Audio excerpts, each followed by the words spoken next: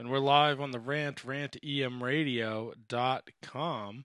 And if you're listening to us in platform, what an asshole. Platform. If you're listening to us in podcast form, let me turn that down. If you're listening to us in podcast form, we appreciate the download. Be sure to join us every Monday night on the rantemradio.com and the Hot Mic app. When you download the Hot Mic app, just put in the code word WIZARDS.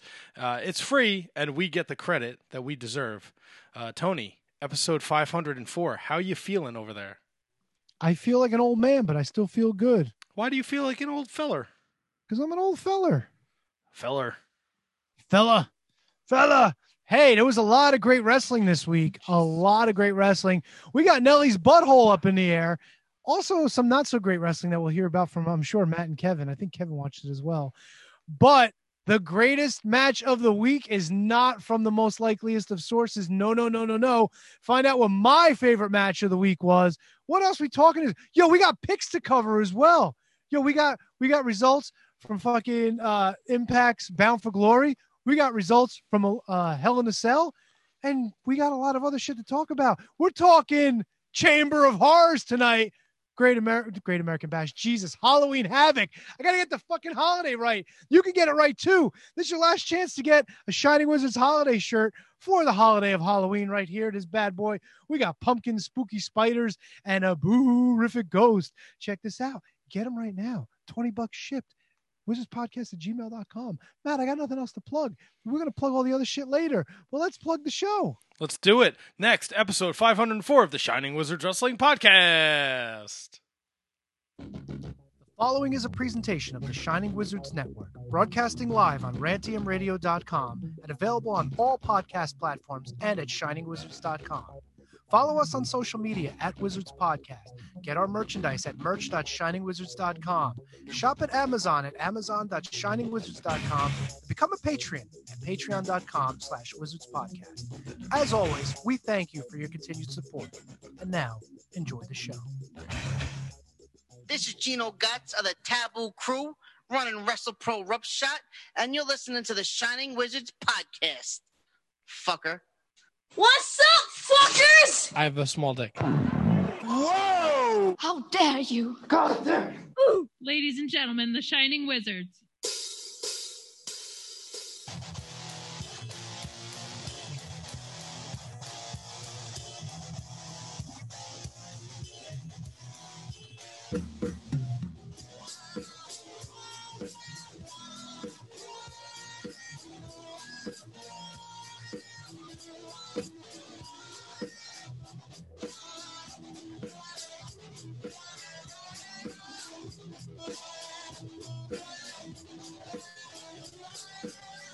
Five, Shining Wizards Wrestling Podcast. What's up, everybody out there in Radio Land? If you want your news, you're listening to my boys, where it's wrestling talk and talk about wrestling. Got to turn my mic on after the intro. Turn my mic on, Tony. All right, let me start this. Matt. Welcome everyone to the you always Shining go Wizards second. Wrestling Podcast, where of course it's wrestling talk. And talk about the wrestling. Big Puma. T-Donk. Big Puma. T-Donk. Matt didn't do a Kevin nickname. I'm surprised. I was waiting for it. Y'all, Yeah, you guys broke my heart 2 weeks in a row. My friends, my wrestling friends, and you spoiled another fucking pay-per-view for me. Never mind that it was just one match. You still spoiled it. I'm in the goddamn fucking woods by Great Adventure, working in the fucking ice cold, standing on the wet grass, dealing with all these drunk people at a wedding, and I got you two schmucks to, you didn't want spoilers? No, I spent $40 so Kevin could watch the fucking Impact pay-per-view for us. You fucking hand job. Tony's like, I heard this happen. You treat me really well, Matt. And I don't mind, but then Tony's like, I didn't know you didn't want spoilers. I didn't know you cared. I didn't know this. My name is Tony Z. And then we get some fucking emo text yesterday. Can't wait for tomorrow so I could be yelled at all day. Well, it's true. You see, you're picking on me now, and then Kevin will pick on me later for my questions, and then it'll come full circle. You spoiled never. the show for me. I didn't. First of all, Su Yung wasn't even on the show. So the fact that I said that, I could have been 100% fucking with you.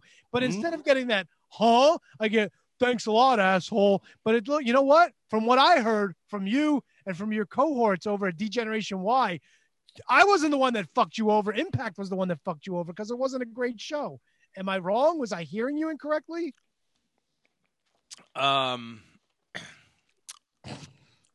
Tony, we got to go full disclosure here because me and Tony were talking about the show in a separate chat because we did not want to spoil the show for you. Yeah, And Tony accidentally put that into our text, and I'm like, I was like, oh, it's Impact. About well, camera. That I'm thinking to myself, wait a second, this is a pay-per-view. This isn't Impact. Well, and in fairness, Kev, thank you for trying to deflect some of the pain. Blame it, Kevin was taking the blame that it was his fault that we were talking about it because if we didn't, then I wouldn't have made that mistake. Yeah. But no, Kevin, I started the conversation about Impact totally. Listen, I'm lonely. I need to talk to people, so That's fine. I decided you to can start talk to Tony all you want. Talk to him about everything under the sun. Don't ruin my fucking pay-per-views, you two fucking jackwagons. All right, Jesus. I retract my deflection. It was 100% Tony's fault. all right, I'll take the blame for Don't it. worry. I will effectively ruin everything going forward for the two of you. Not just wrestling related. I'll find out what TV shows you watch. I'll find out what movies you like. I will crush you. I will crush you like a bug. Good. Tell me what happened in Seinfeld season 3, episode 4, and I'll be devastated. I know you're a big Seinfeld fan, so I'm not falling for your trickery, Kevin. Woo-hoo-hoo-hoo. I'm Give me on some to you. spoilers on The Mandalorian. I haven't watched The Mandalorian. See, he won't watch it, so I'm good. I didn't Kev, say I won't watch it. I said I haven't watched it. I'm a big Mandalorian guy. Yeah, you look You're a like a big fan. Mandalorian guy. It's not a surprise. Big, huge Sasha- Mandalorian fan. So if Sasha you want to Banks spoil is- that for me, go ahead. Sasha Banks is in this season. Did Tis that the just, season. She's in the trailer did it just start? Isn't it just starting or soon? starting Friday. Friday, huh? All right. Oh, Yeah, here's something. You already see the obnoxious posts on Facebook already. You guys have Netflix? You got Netflix, right, Matt? Yes, sir. You ever watch Bill Burr's show, F is for Family? Yeah. Okay. I had no idea that they had a season earlier this year. I found out about it like 3 days ago. I'm like, how long has this been here? So I've sort of been binge watching along with all this wrestling, the last season of F is for Family. I don't know if it's the last season, but the most current season. Yeah. Where Kevin he falls in love with the girl. Yes. I do. Yeah. I do. You know what I'm up to? I'm up to the last episode where what's her name started going into labor and Frank's in whatchamacallit Cleveland. in Cleveland. Yes. All right. Interesting stuff. Funny. So funny is stuff. it possible that you guys just spoiled the whole thing for a whole lot of people? No, because this has been out for a while. It's my fault that I had no fucking idea about it. Gotcha. No idea. So, gentlemen, let's All talk. right. Let's talk Impact Professional Wrestling. Let's talk Bound for Glory. We got a full show tonight. We don't have any guests. Coming off a strong Teddy Long show. And if you are a dirt sheet reader, you may have saw that the Teddy Long interview was out there. Props to Kevin for writing it up and Tony for getting it out there. So props to you guys. Teddy Long, an awesome guest. He should be getting his Shining Wizard shirt today or tomorrow. Ooh, guess holla. what? I learned how to do a Teddy Long impression. You want to hear it? Yes. Do we? Shining Wizards. I get what you were trying to do there. Poor guy. Hey, for effort. Terrible execution. I know. I couldn't get that techno gravelly Yeah. kind of voice. You should have thought this one through. I didn't. My bad. Poor feller. I'm Well, 0 for 2. Once we got past the technical issues, the interview went very well, and Teddy's an awesome guy. So Amazing. Amazing. I think Kevin, you have a funny sidebar about Teddy Long. Yeah. I forget how many days after it was. It may have been on like Wednesday or Thursday. He called me, and and I'm like, and I knew it was him because I didn't have his number in my phone, but I knew it was him because it came across his private name, which it would have when I talked to him on Monday. And he's like, "Hello." I'm like, "Yeah." He's like, "Is this Kevin?"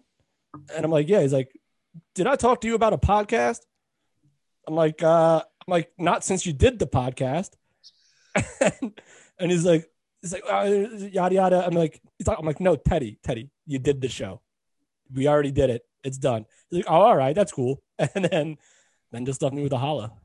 Now, let me ask you this. Do you guys Not think that it would funny. have been a terrible idea to pretend that we didn't do the show with him and book him again for this week? Or would that have just been too rotten? Or would that have been a cool joke? I mean, I And think then he sees the same backdrops and the same 3 mugs that he saw the week before. Player, I thought I've been here before. No, sir, we've never spoken. How are you? You sure, player? Yeah, we're sure. Actually, he might not notice. no. You think he does a lot of interviews? I think he's got a lot. It seems like he has a lot to promote now. So I wouldn't be shocked if he did. Listen, when we did the interview with Rohit, he was everywhere, like immediately. Yep. Like he did Sports Illustrated. He did, PW Insider. And then I think someone else too recently we had, and it was just, I mean, I guess that's what they do. I guess they go through the motions with We're the trendsetters. These people All right. wouldn't be on all these other shows if it wasn't for us. Am I right? that's- Look, I'll give you an example. We had Teddy Long on Monday. Teddy Long was on SmackDown on Friday. Coincidence? No. They fucking thought that Teddy Long was back because of us, and they put him on TV. They're listening. He was the stenographer in the Otis and Miz trial for the Law and Notice. Yes, for the right to the briefcase match, which we'll get into. I mean, Full disclosure, I know I'm corporate Kevin. I haven't watched maybe more than 10 minutes a night of WWE programming. And that includes NXT, which I'm ashamed of. I actually watched like 90% of the pay-per-view. But Oh, the pay-per-view I watched, of course. we're talking Yeah. Impact though. Let's get back to Matt's evening. all right. Well, we had an Impact pay-per-view Saturday night, and we had picks. Oh, you want boy, did we. Please, Tony, please, if you be so kind to cue up that wonderful music. It's time for the fucking disastrous Shining Wizards pay-per-view picks, Bound for Glory edition. Dare I say, Go ahead, say it. 5 worst meta picks ever. Wait, Matt's playing music. Ah, look at that. Matthew. I would like to say I have done a first in the picks. I was perfect. 0-7 this week at the Impact Bound for Glory picks. Listen, just so you guys know, and I should have texted you earlier, the women's match I did not count at all Oh, no, good call. because That was fair. because if I think if Su Young was in it, it would have changed the if we had known beforehand. Still, did not do any favors for any of us. I ate a giant shit sandwich. I can't believe I went 0-7. It's never happened before. I went through all the picks from last year and all the picks from this year. There's been a couple 1 and something, 2 and something, 2 and 5, 2 and 6, 1 and 7, 0-7 though. I mean, you guys didn't do much better. Tony, you went 1 and 6. Woo! Kevin, 2 and 5. Oh, Wait, big you got winner. two right? Kevin got 2 right. Yeah, Rohit, picked Rich. and Rich Swann. Yeah. Wow. All right. Yeah, and Tony, you got You Rohit can't take right, the- I got Rohit right. That was Yep. the only one. and I lost every fucking pick. Wait, who did you take for the scramble? I took Oh, Trey.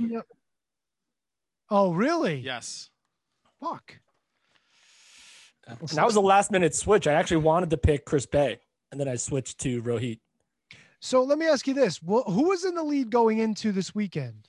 Did you Not have the me. lead on me? I did. I did have a 1-game lead on you, Tony. Ooh, so we were all tied up going into Sunday. Yes. Well, spoiler alert on Sunday. We all had the same record. Yes. So I ended up gaining a game. Kevin on you picked guys. up a game. Nelly, you're going to have to go because we're doing a podcast. cat butt, cat Yeah, butt, cat butt, yeah. cat butt, cat butt, cat butt. Oh. So we all went 3-2 at Hell in a Cell, and we'll talk about that. And then at Bound for Glory, I was perfect. I went 0-7. Tony went 1-6. And Kevin went 2-5. So the standings are me and Tony at 132 and 72, and Kevin is only a mere 3 games back now at 129 and 75. Oh, baby. And we're like less than 3 months to go now. Yeah, we're in the final stage. It's going to come down to the last couple pay-per-views like it did last year. I'm like the St. Louis Blues, baby. I had the worst record at halfway, and I'm going to come and I'm going to win the Stanley Cup. Let's do it. Kevin's looking to go back-to-back. I can do it, baby. Tony's shaking his head. Look, Tony, I mean, You can't take Rohit. Get out of the kitchen. Tony, you got off to a white hot start, Tony. The fucking COVID happened, and your picks I got was COVID, like- bro. Wasn't I like 70-10 at one point? It You was were like something- 42-7 at one point, like something ridiculous. Like you were fucking killing us. Oops. Yeah, oops. For someone who you hated the picks so much that you literally shit on them, and I still hate the picks. You think I like this? I You done hate it. this. You done it. T-dunked it up. I hate it. I still hate the picks. Hate Now- them. yeah, Tony. I know Kevin watched Impact. Tony, yeah. did you get a chance to watch Bound for Glory?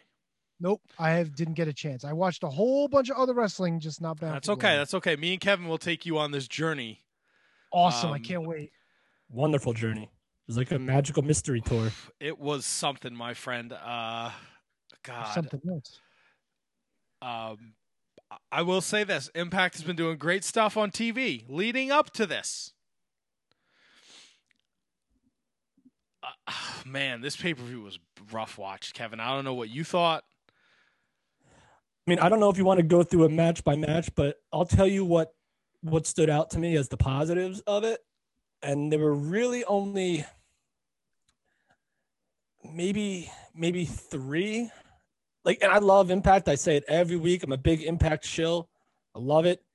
The main event, I think, saved the show from being mediocre to good-ish. But while I was watching, I was like, man, I am not as into this as I should be. I loved Moose and EC3. Even though that I didn't predict it right, I thought that you don't see Matt. How often would you say that you tune in to Impact? I don't Regularly. watch it every week like you do. Okay, so like if you get like this match, like should have been one of these cinematic matches, just because everything they've done up to it has been like a stalker cinematic, had this theme to it that the only way they could really, I mean, obviously you could have a match and a regular match would have been better, but this match deserved to be one of these cinematic pieces, which we're seeing just about every show, no matter what company we're in. So that needed to happen this way. And I liked the finish just because it just made sense just based on the story they were telling. That was a big part of it. Main event saved it. And normally I would say the knockouts match, but not this time for me. Just didn't. I mean, it wasn't bad. It just nothing about the show was, except for the main event, was super outstanding to me. Everything was just like there. So, and that stinks because it's the biggest show of the year. And I love Eric Young. I like Rich Swann.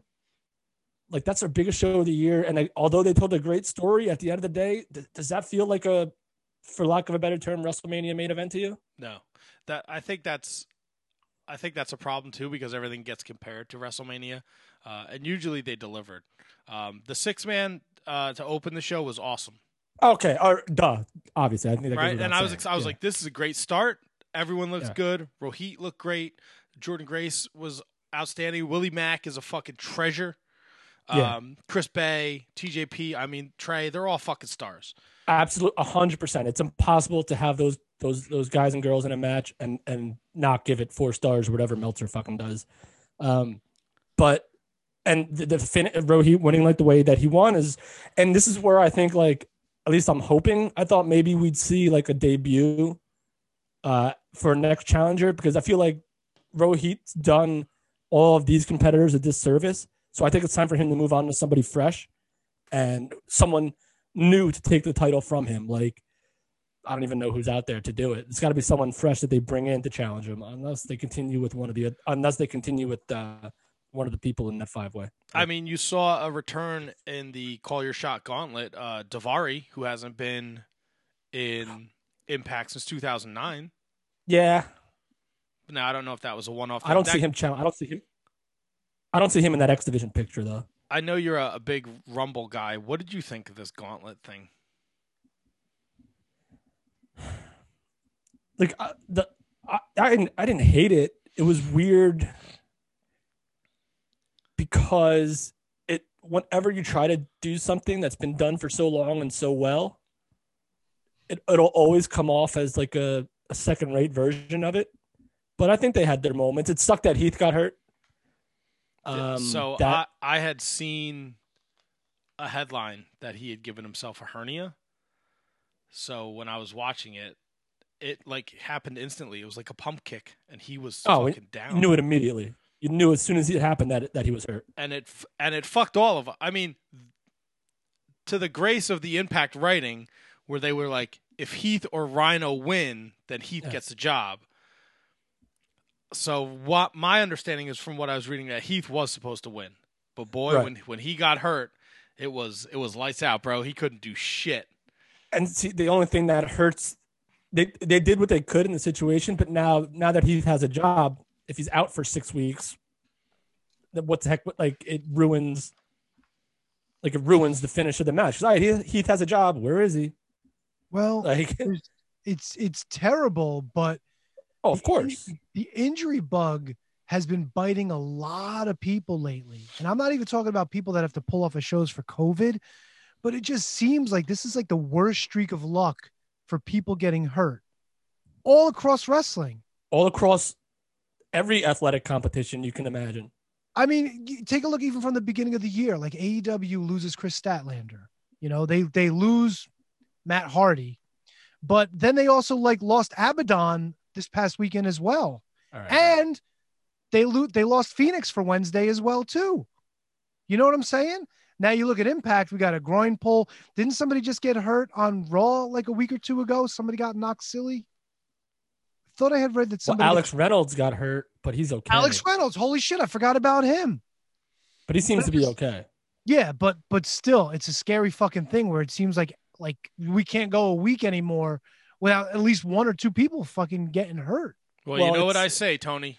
It's not ballerina. Well, this is true. Maybe too many spoons in the porridge. Well, you look at the NFL. There's an ACL tear every week. Yeah, at least one. Yeah. The problem is in the NFL though, like you don't have all 80 members of your team in storylines every week. You know what I'm saying? No, of course not. But you have them in games every week. Then you need them to play to win. No, fair enough. Fair enough.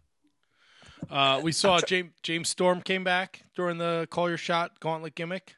That was kind of surprising when I read that. That was awesome. That's one I didn't see coming. Your boy Swoggle was there. That was awesome. And listen, guys, my dear good friend, Brian Myers, dear good friend, close personal friend, eliminated, I think, 5 people in that match. So he got that diesel push in that Rumble. Whoa. Wow. That's a good point. I mean, out of 20 people, 5 is pretty good. Yeah, no, that's a great point. It's a great point. Wait, was he eliminated? Who? I think my TV blacked out. I think I had the Teddy Long treatment when that happened. Yes, Brian Myers was eliminated. He was not down to the final 4. So he didn't make the match. He didn't win the match. No, he did not win the match. No, he did not win the match, Tony. Matt, do you know what that means? What's that mean, Tony? He's a fucking loser! Loser! See you, Brian Myers. You're a fucking loser. Wow. That's a lot of aggression over there, TZ. Hey, listen, I haven't done the gimmick in a while, and I figured what better way to do it than to Kevin's homeboy. Fair enough. Shoot him a text. Gonna shoot him a text right now and tell him you said that. Yeah, please listen to our show. You could tell once Heath got hurt though that they had to change. The referees were running around. The camera cuts were crazy, trying to come up with a new finish. Where Rhino eventually gored Sami Callihan at least the referees cared in this match, unlike fucking poor Alex Reynolds, where they just pulled him to the corner and left him there. Well, and Sami Callihan's entry into the match was a surprise in itself too. So he was never advertised. Thumbs up, thumbs down. I think they said they advertised 10 people, and then there were 10 surprise entrants. I didn't like the women being involved. I get that they get a shot at the title if they win, but whatever. I know it further. So wait, did you have a problem with what about Jordan Grace in the X Division match? I didn't have a problem with her there. It's just like I don't know. It was just weird. Enough of that shit. It was weird. Tony's girl Alicia was there. It was I don't know, like Alicia Edwards. Come on, what was that? What are you, a fucking gecko? What are you doing over there, you weirdo? Alicia Edwards. Edward. So we go from this call your whatever shot battle royal thing into this. Now I know that this Moose and EC3 thing was going to be like from a location. I thought they were just playing a video package to set up the match. Like I didn't know what the fuck was going on. The Depeche Mode music was fucking atrocious. I hated it. I hated everything about it. I know this is like kind of like the thing. I just didn't understand anything. And I guess like EC3 is like going to mentor Moose and have Moose tell his own story and be a champion. I don't know. I just think I would have rather seen these guys have like a fucking no holds barred match. Like I just was not into it, man. All the people around the ring banging on the ring, and then they were going Moose. I don't know. So I just couldn't get into it. So Matt, what this did, this furthered two storylines. It furthered the storyline between Moose and EC3 and their new relationship that they're forging. And it also closed the storyline because we finally found out what happened to Raw Underground. It was shipped to TNA. So there we go. So right. Raw Underground lives in Impact Wrestling. Yeah, I don't know if it's because I wasn't watching regularly during the week. Like it literally, they just went, like there was no commentary. There was the weird music. And like every time someone got hit in the dick or the head, it seemed like the music would stop and then start again. Yeah. Well, you got to grab his dick and twist it. Yeah. Yeah. It was like, did they insert like a horn noise or like a car beeping or like, but it was weird. If you watch Impact every week, it's basically it made sense for that because it was this creepy little like Moose would see EC3 everywhere he went and this and that. So I didn't hate it. Oh, Finn Balor, broken jaw, by the way, to add to the injury list. Thank you for don't forget Karrion Kross and the dude Richard Holland, Ridge Holland with the ankle too. Yes. Oh, speaking of injuries, as an aside, have you guys seen that fucking Jackaloon jumping off the mud show ring, fucking snapping both of his knees? Yes.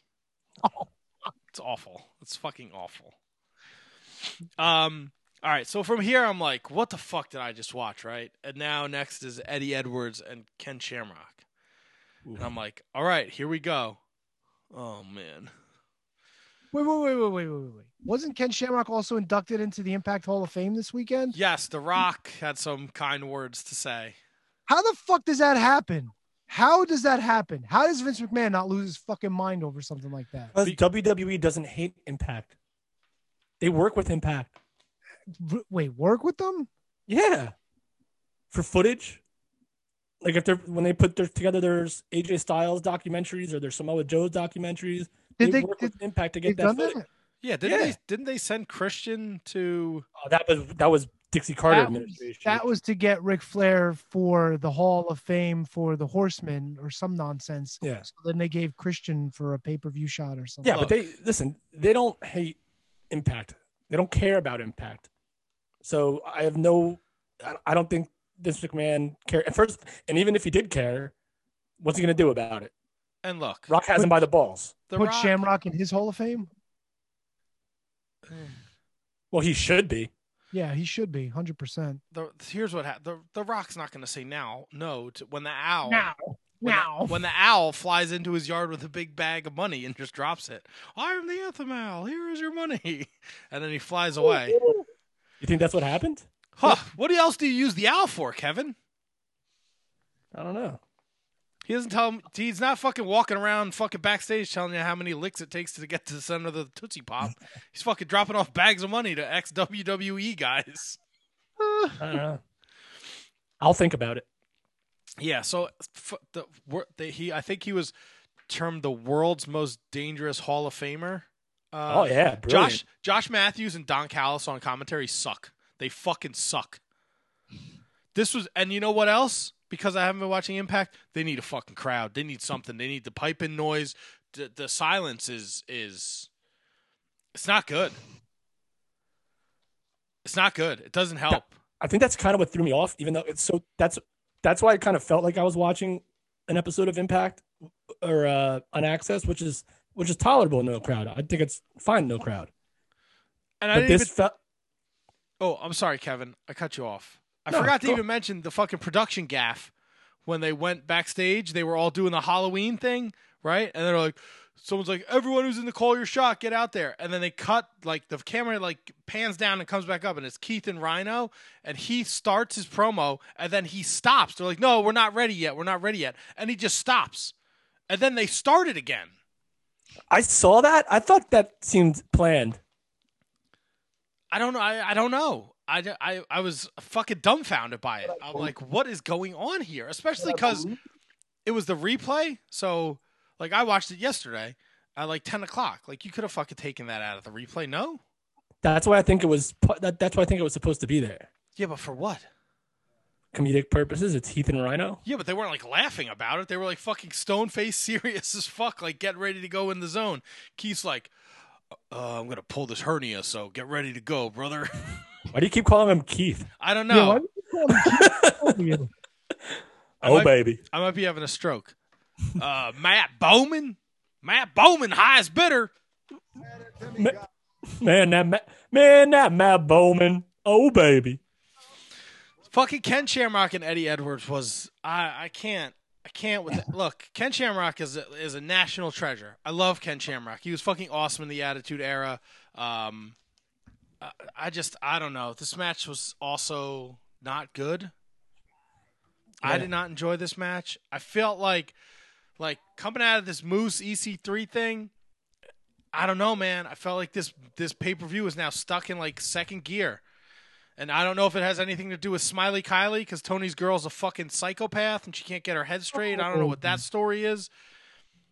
I don't know. They just this match was like, I was like, oh my God, what is going on here? Kevin, thoughts about Eddie Edwards, Ken Shamrock? You with me? You against me? You're indifferent? I'm with you. Leaning on really with you. And then Sammy Callahan's involved, and Eddie Edwards loses. So we all took the fucking L there too. Shammy. I want to see a Davey Richards return. You think the ref was singing "You're Welcome" when they fucking dropped the money off in his yard? Fuck yeah, he was dancing around like Moana. You're welcome. Holy shit! Wait a minute. You're welcome for the islands I pulled from the sea. There's no need to pray, it's okay. You're welcome. A big fucking owl flying around. Woo, Yeah. woo, you're welcome. Hooty-hoo. Have you guys seen Moana? Oh my God! Yeah, parts of it. Isn't there like a stupid chicken in that movie too? No, I don't know. I've never seen it, but I've heard it's You really didn't good. see it? No, I've heard it's good. I've heard like even like adults like it. Oh Jesus! Matt? God, baby Jesus, help us! Whatever. Impact wasn't great. Bound for Glory wasn't great, but it wasn't terrible. No. Okay, so we're on to the now. So, boom, we're like, all that's left is the title matches now. Tag titles, I enjoyed it. Yeah, But- that's fine. I don't know how I felt about the taking Alex Shelley out of the equation thing, though. Yeah, because now they're trying to work that as like he really got hurt. Which I No. put out on Twitter immediately. I'm like, first of all, if you were really trying to sell that he got hurt, you wouldn't stand him up and fucking walk him out when he got slammed on his head and neck. You freaking morons. And then someone clapped back on Twitter, and I just shut him down and haven't heard back from him since. Yeah, it was it was interesting. It looked good. It was like when Penta took out Chris Daniels on AEW, and I thought he was really hurt. It looked like he could have gotten hurt. Sure. Like, I watched it a bunch of times, and it looked like he slapped his head right on that freaking. It's very Anyway. possible. It could have been a worked injury that turned into a shoot, but it was like everyone was there too quickly. I got to sneeze. Excuse me. Extra referees, security, like everyone's going bonkers. And then to Kevin's point, they stand him up, Like what the fuck? which is ridiculous. And someone tried to mention the comparison between Alex Reynolds and Matt Hardy, about how I'm sure that the crack team at AEW this and that. I'm like, listen, I'm sure people there were scrambling. This is part of the story. You don't stand up a guy if you're trying to sell that he's really, really hurt. It's never been done in the history of wrestling, unless the guy's playing the hero, it's like Roman Reigns, that he wants to he's getting carted off, but then gets up and walks off on his own. Neither one of those happened here. It wasn't I'm playing the hero, and it wasn't like a real injury. It was I'm selling an injury, and yet get him up. Let's walk him off. Freaking neck, back, and head injury. Get him up. He'll be fine. And if you listen to the promo that the North cuts in the middle of the pay-per-view, Ethan Page is like, "We're going to hurt you. We're going to take our titles back. 94 days without our titles." Like, I think it's an angle. I know Shelley put it out on Twitter like his neck is hurt. He can't wrestle this weekend.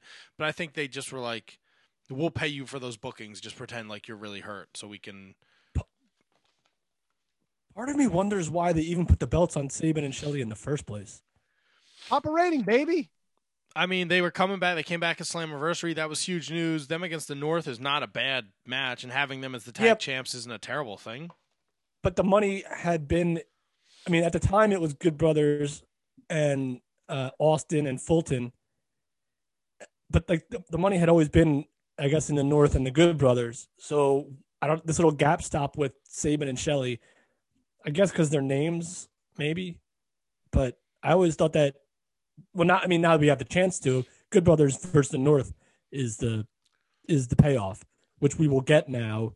But it would always made me wonder why we had that little stopgap with the machine guns. Yeah, I don't know. It's a good point. If the North were going to win this match. I mean, maybe you give Austin and Fulton the rub, having them work a bunch with the Good Brothers. Yeah. The four-way was fun. It was good times. The North steal a win. And they become the two-time Impact Tag Team Champions. I didn't think this match was bad. It kind of breathed some life into the pay-per-view. Now the next situation, this whole thing with Kylie Rae is fucking weird. Okay, because she was in Nashville on Friday. She was at her hotel room, and then no one could get in contact with her Saturday.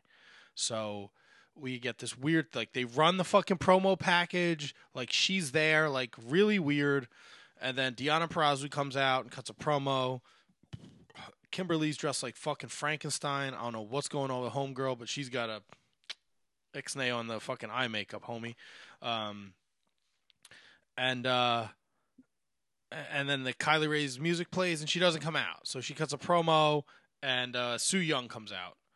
And as the undead bride. Now, I don't know. I don't know if is this a work? Is it a shoot? Some people say it's like a mental health thing. Like when she gets these giant opportunities, she just ghosts, which is why she left AEW. I know people think the Nyla stuff, but a lot of people have said that's not true. It's just maybe a mental health thing where she's not in the right state of mind, and the pressure of being in the spotlight gets to her. I really don't know. She was there, but no one could get in contact with her. Is it part of the story? Because I know she had Susie with her, and then Deonna Purrazzo broke Susie's arm. Did Su Yung, the undead bride, kidnap Kylie Rae so she could get the title shot? They didn't really even mention it, like the relationship with Susie. They were just like, Kylie Rae's not here, and that was it. So I thought that was really weird. It all developed in Wrestle House, their relationship. Susie and Kylie Rae. And then it continued once Wrestle House ended, and they were always teasing the return of Su Yung because she would show signs of coming back. Now, the theory of possibly her kidnapping Kylie Rae is one that I never thought of until you just mentioned it right now. Did they mention that on the show? They didn't. There's also a story going around that she was hurt, and she had been hurt for a couple weeks, so this was just like, we're not going to explain it, and then we'll fill it in on the back end. I really like your idea that she kidnapped Kylie to get the shot. And I mean, this was eventually going to be like, I think I had Deonna to win this match. I don't remember what you guys picked. I think we all had Deonna across the board. Maybe not. I think I had Kylie. I don't know. So that, I think the end game was always going to be Su Yung and Virtuosa. So the fact that this might play into it a little bit with the fact that maybe she kidnapped Kylie is fine. I think maybe just got there a little quicker than we expected it to. Yeah, and that's my kidnap story is pure speculation. There's 100 things out there. She was hurt. She can't perform in the spotlight. Wait, what do you mean she can't perform in the spotlight? Does she need Blue Chew? You know what? That's a great question. I don't know if it works for women. Does she need Manscaped? You know what? I mean, I know it says Manscaped, but it essentially is a trimmer. I mean, if it's made for a man's genitalia, I'm sure it works on a lady's private parts. So maybe. Does she need White Claw? What does she need to help her perform under the spotlight? I don't know. It might be. I really don't know. The last report that I heard from Mr. Dave Meltzer. Oh, your boy. That's my source for news, the Wrestling Observer. That no one. Let me see. The story went around that she was injured, but we were later told that was not the case. We have confirmed that no announcement was made because the company did not know the situation at the time. There's no communication. It is possible she was injured, but it's unknown what the situation is. Right now, all that is known is she was in Nashville, ready to work Friday, and did not come to the building on Saturday.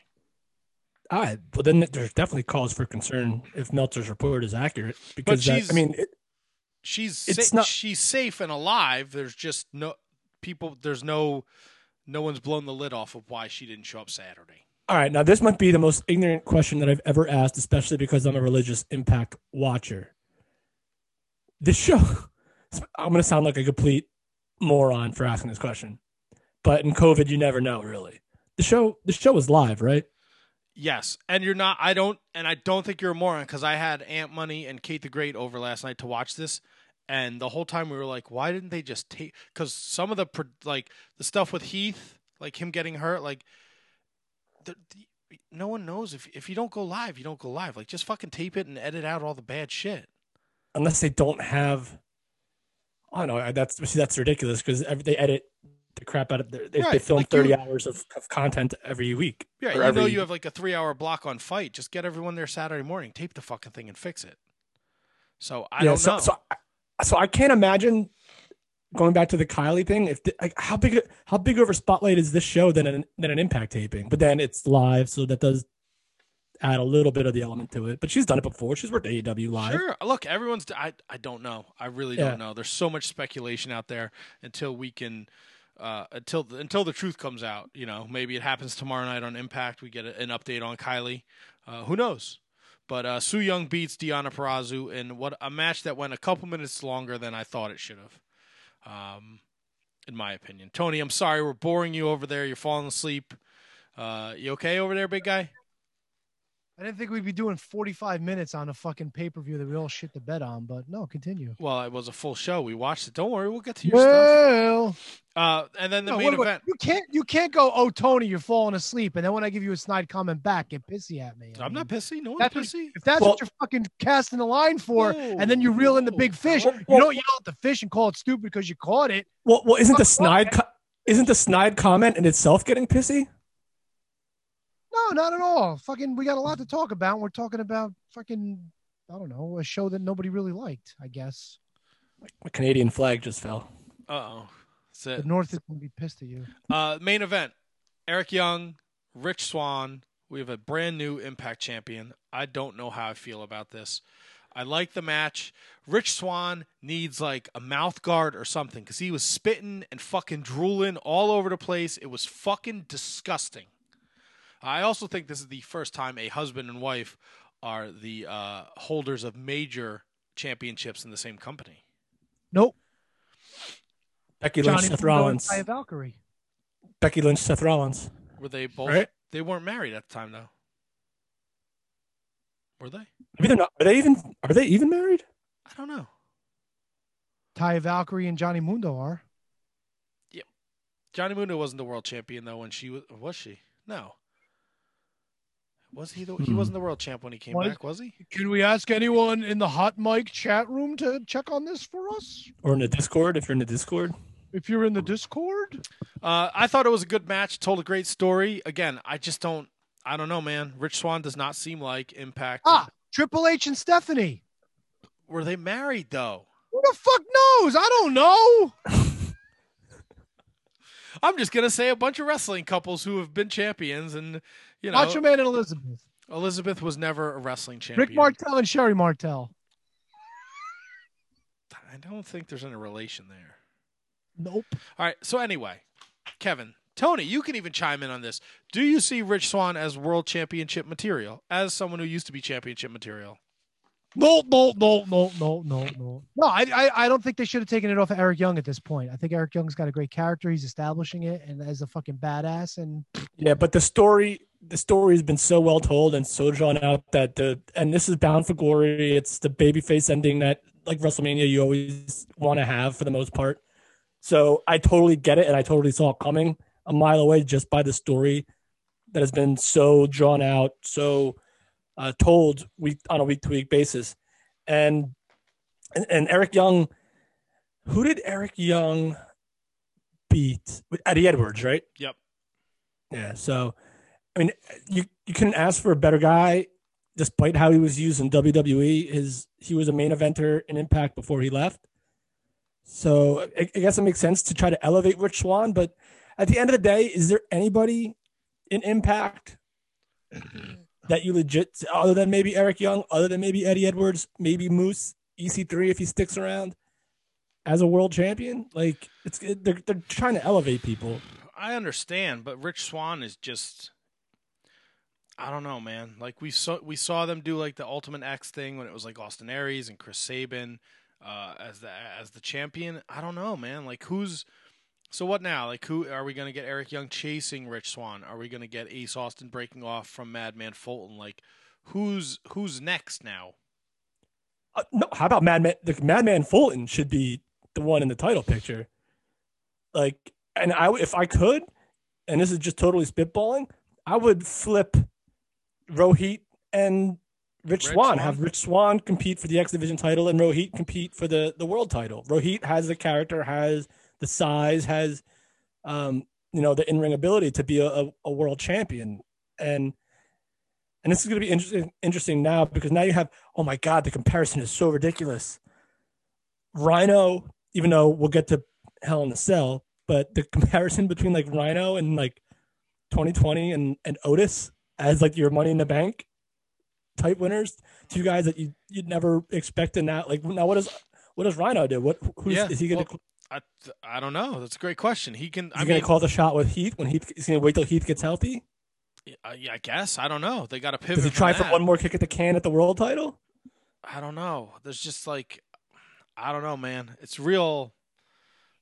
It'll be interesting to see the direction they go now. Is James Storm staying? Is that a permanent thing? Does Brian Myers go after Rich Swann? Brian Myers does. Dude, did you notice that Brian Myers is like the tallest guy in that match by like a foot and a half? He looked great. He's hey, listen, he's got the Diesel push, he's got the Kane push. 5 people. I think it might have even been 6. Whoa, that changes everything. That's right. But yeah, and they're bringing back the Knockouts Tag Team Championships, which is good because they have a lot of talent in that division and a lot of tag teams that could be put together. Is there really a lot of women in Impact? Fuck yeah, there are. There's there a are shit a lot ton of them, dude. Name 17. Tasha Steelz, Kiera Hogan, our Taya, Rosemary. No, wait, yeah, Tennille, Alicia, Jessica Nevia. Nevia. All right, he's beating me. Sue Young, Kylie Ray, Virtuosa, Kimberly Virtuosa. Yeah, there's like we're just rattling them off. Madison Rayne. She's who knows? She's getting back in the ring. Right. 13. We need women's tag titles for 13 women. No, I'm sure there's more. Dude, all you need is 4 for a program. He's got a point in your face, and you're creating more opportunity for women. Maybe they have somebody from Canada they want to bring down. Maybe they should bring that. They should bring that big woman from Alaska, Freya the Slayer, whatever her name was. She's awesome, by the way. Freya the Slayer. Freya the Slayer. Has she got any better since her fucking shot in the NWA? I didn't even know she was in the NWA. She wrestled Danny Jordan. Matt, what was that program called where they brought in the young people? Oh, fuck. It was NWA. Shit. But she did some stuff for WrestlePro. She's a really cool chick. It wasn't Carneyland. It was Fuck. And she like the truly hard seltzers. So she's aces with me. Fuck. Something shook the circle squared. That was it. Yeah. Yeah, she wrestled Danny Jordan, the fucking the Mean Girls chick. So that was Impact in a nutshell, right there. A nutshell. That was a whole fucking bag of peanuts. What the fuck are you talking about? 2 wins, baby. 2 wins for KJG. I threw up a good old goose egg. Oh, you fucking threw up, all right. That's the lead of the story that we buried. Matt. All right, so now Over. 0 for 7. Now we jump over last night, WWE Hell in a Cell. They kept it tight. 6 matches. We didn't pick the Gulak and Ruth, R-Truth Ruth. Baby Ruth. Baby Ruth. We didn't pick that Yeah, match. Keith Slater and Roof. Keith fucking Slater. That's gonna be my wrestling name when I come out of retirement. People over there, what's up? If you feel me, stand up and say what's up. Hey, Ruth. Hey, Ruth. Hey, Ruth. Hey, Ruth. Well, Ruth beat Drew Gulak in the pre-show. They're actually they're repackaging R-Truth as a Bulgarian, calling him Rufev. The only match I didn't see was Elias and Jeff Hardy, but I saw the rest of the show. I went back and watched the Oos match today, this afternoon. I caught the ending of Hardy and Elias. I mean, Elias won. That's all. Oh yeah, the disqualification, right? Yeah, because whenever you hit somebody outside the ring with a weapon, that's a disqualification. Disqualification. It's all up to the referee's discretion. Oh yeah, we found that out watching fucking Halloween Havoc. Remember? What are you flipping me off for? I'm flipping off. I don't know. Very ornery. All right, so Tony, you had saw this Universal match that opened the show: Roman Reigns against Jay for the Tribal Council. Someone's getting voted off Survivor. What's going on here? Yeah, aka the Universal Championship. No, the Tribal Chief. The Tribal Chief. Who is the Tribal Chief? The big dog, baby. Roman Reigns is the Tribal Chief. The Universal Tribal Dog is Roman Reigns. And if you didn't know that before, you would know after the match when Alpha and Sika. So I'm doing my TikToks now.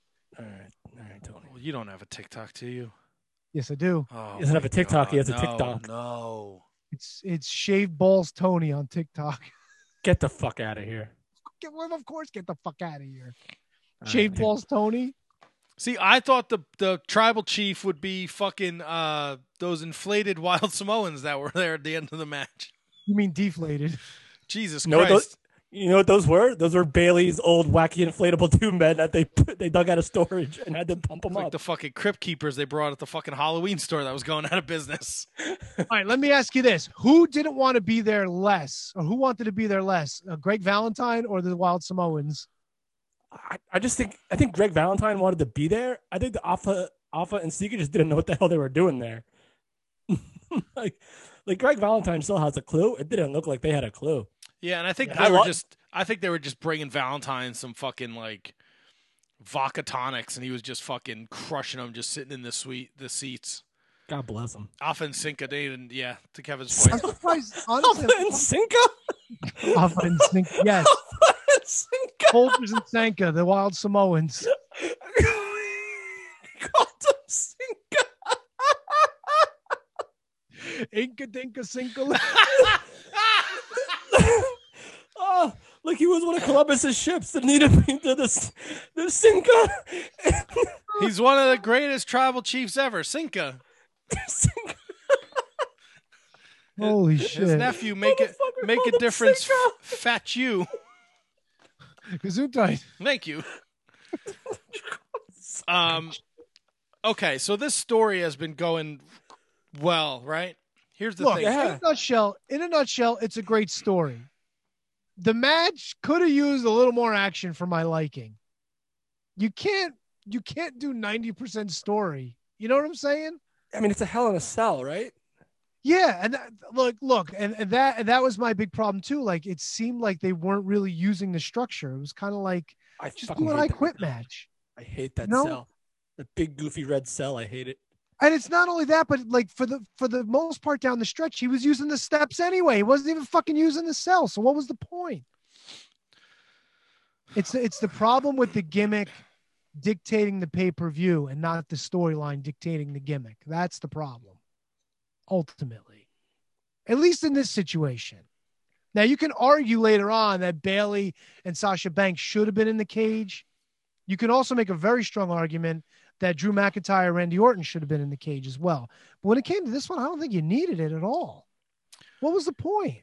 Wait, to me, you were talking like they weren't in the cage. I'm like, what show were you watching? No, I think you have a point because it wasn't it was essentially a no DQ match in the cage. It was an I Quit match is what it was. Yeah. You didn't need a cage for that. You know? Yeah, And an I Quit match is a no DQ match to begin with. Right. So, I don't know. Yeah, and when you're to Tony's point, like the last couple 6-7 minutes fucking was Forever. a drag, man. When he was like, just say you quit, and he fucking does the drive-by, then he does the drive-by with the stairs, then he can't throw the stairs in the ring, and then all the fucking producers are out there, and you're gonna smash him, and then Jimmy comes down, he's like, it's Josh, and then it's like, when you actually have to I love that. Yeah, but I don't know, I feel like from what we grew up on, sometimes less dialogue and just the facial expressions and the actions tell a better story. I agree with you, but the thing that might be lost is that they're legit family. So when you have beef with your family, you talk to them. You try to. No, I get it. And look, the way the story was told was excellent. For story purposes, there was nothing better than the way this played out with him getting the fucking the submission on Jimmy, and then Jay quits to save his brother. Beautiful, because Jay's all about family, you know. However, it could have moved it along a little bit to get there. You know what I'm saying? I'm just saying a little too long on that end. 5 matches, 2 hours to fill, which is a whole other gripe I have altogether. But that, what the fuck was I gonna say? I got sidetracked with the whole 2 hours for a pay-per-view thing. It was 2 hours because we got fucking T-Donk taking on fucking Bobby Lashley. Have you guys noticed Roman Reigns' teeth? Yeah, he got him redone. They're all pearly, aren't they? I noticed he's really good at crying on command. That was fucking great, dude. What a range that guy has. He should be impressive. in the next fucking drive-by movie with The Rock. Bro, for a couple things, because I haven't been watching the WWE, and then hopefully Kevin's thought comes back to him. No, I think it was the teeth thing. The Thunderdome they do an excellent job with it. You know, you go from watching Bound for Glory, where there's no fans, and then you go over to Thunderdome. It looks great.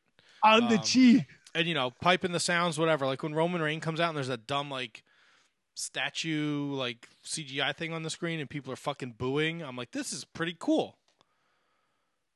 And to WWE's credit, I put it out on Twitter last night. I don't need to waste 5 hours a week watching your programming because your recaps to all your feuds at the beginning of these matches save me fucking ample amounts of time. God, such a great point. That's such a great point. Because they really, I know they do such an amazing job of it. They're literally driving people away from watching their shows with that because you can just watch the recaps. Well, look, Tony brought up fucking Retribution. I mean, why can't the WWE ever do a fucking invasion angle proper? I thought about that. Know how they don't thought about it. And these guys fucking suck. Fucking T-Bar, fucking Slapjack, fuck out of here. Yeah, it was Slapnuts took on fucking Bobby Lashley, and then they all tried to get in, they got chased off. Yeah, that's Shane Thorne, right? The guy that faced Bobby Lashley is Shane Thorne. Yeah, he fucking sucks. No, he doesn't. He doesn't, and obviously T-Bar doesn't. Well, they put him in shitty situations. Shane Thorne spent half the match fixing his fucking his mask. Yeah. The whole angle's fucking shit. It's shit. This has to have, the only thing I can think to justify why they did this angle was to make the Hurt Business better. Not better. That was a terrible word to use. But put them over more and make them more deadly. Here's this vicious group coming in to take over. Not on the Hurt Business's watch. So then they destroy them and we never see them again or something like that. Granted, it started off like something way more major than it is now. I just think that WWE doesn't know how to do invasion angles. They just don't. Like going back from the original Invasion angle. I just don't know how to do it. That NWO coming in, Nexus.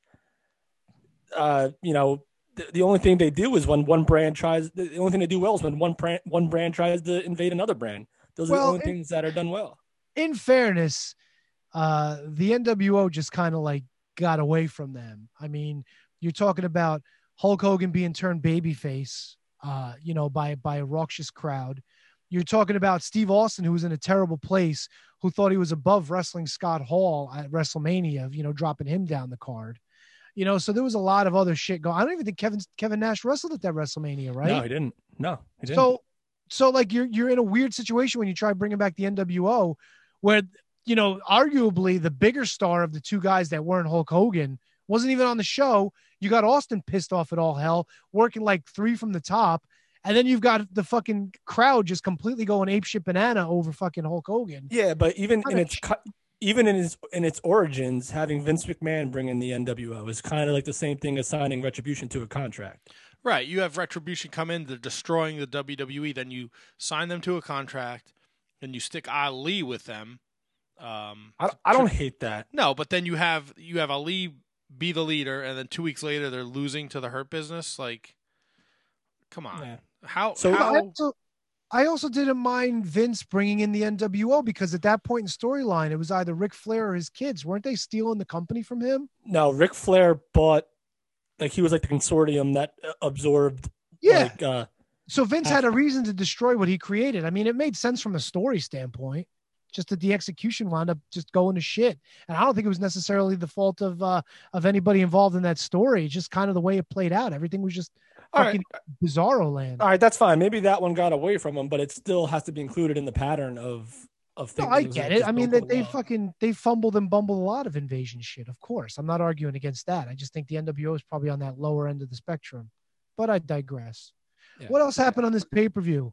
The women's match in the cage was fucking great. Thumbs up. Bayley and Sasha all day, every day. It's like the fucking Randy Orton and John Cena of the modern era.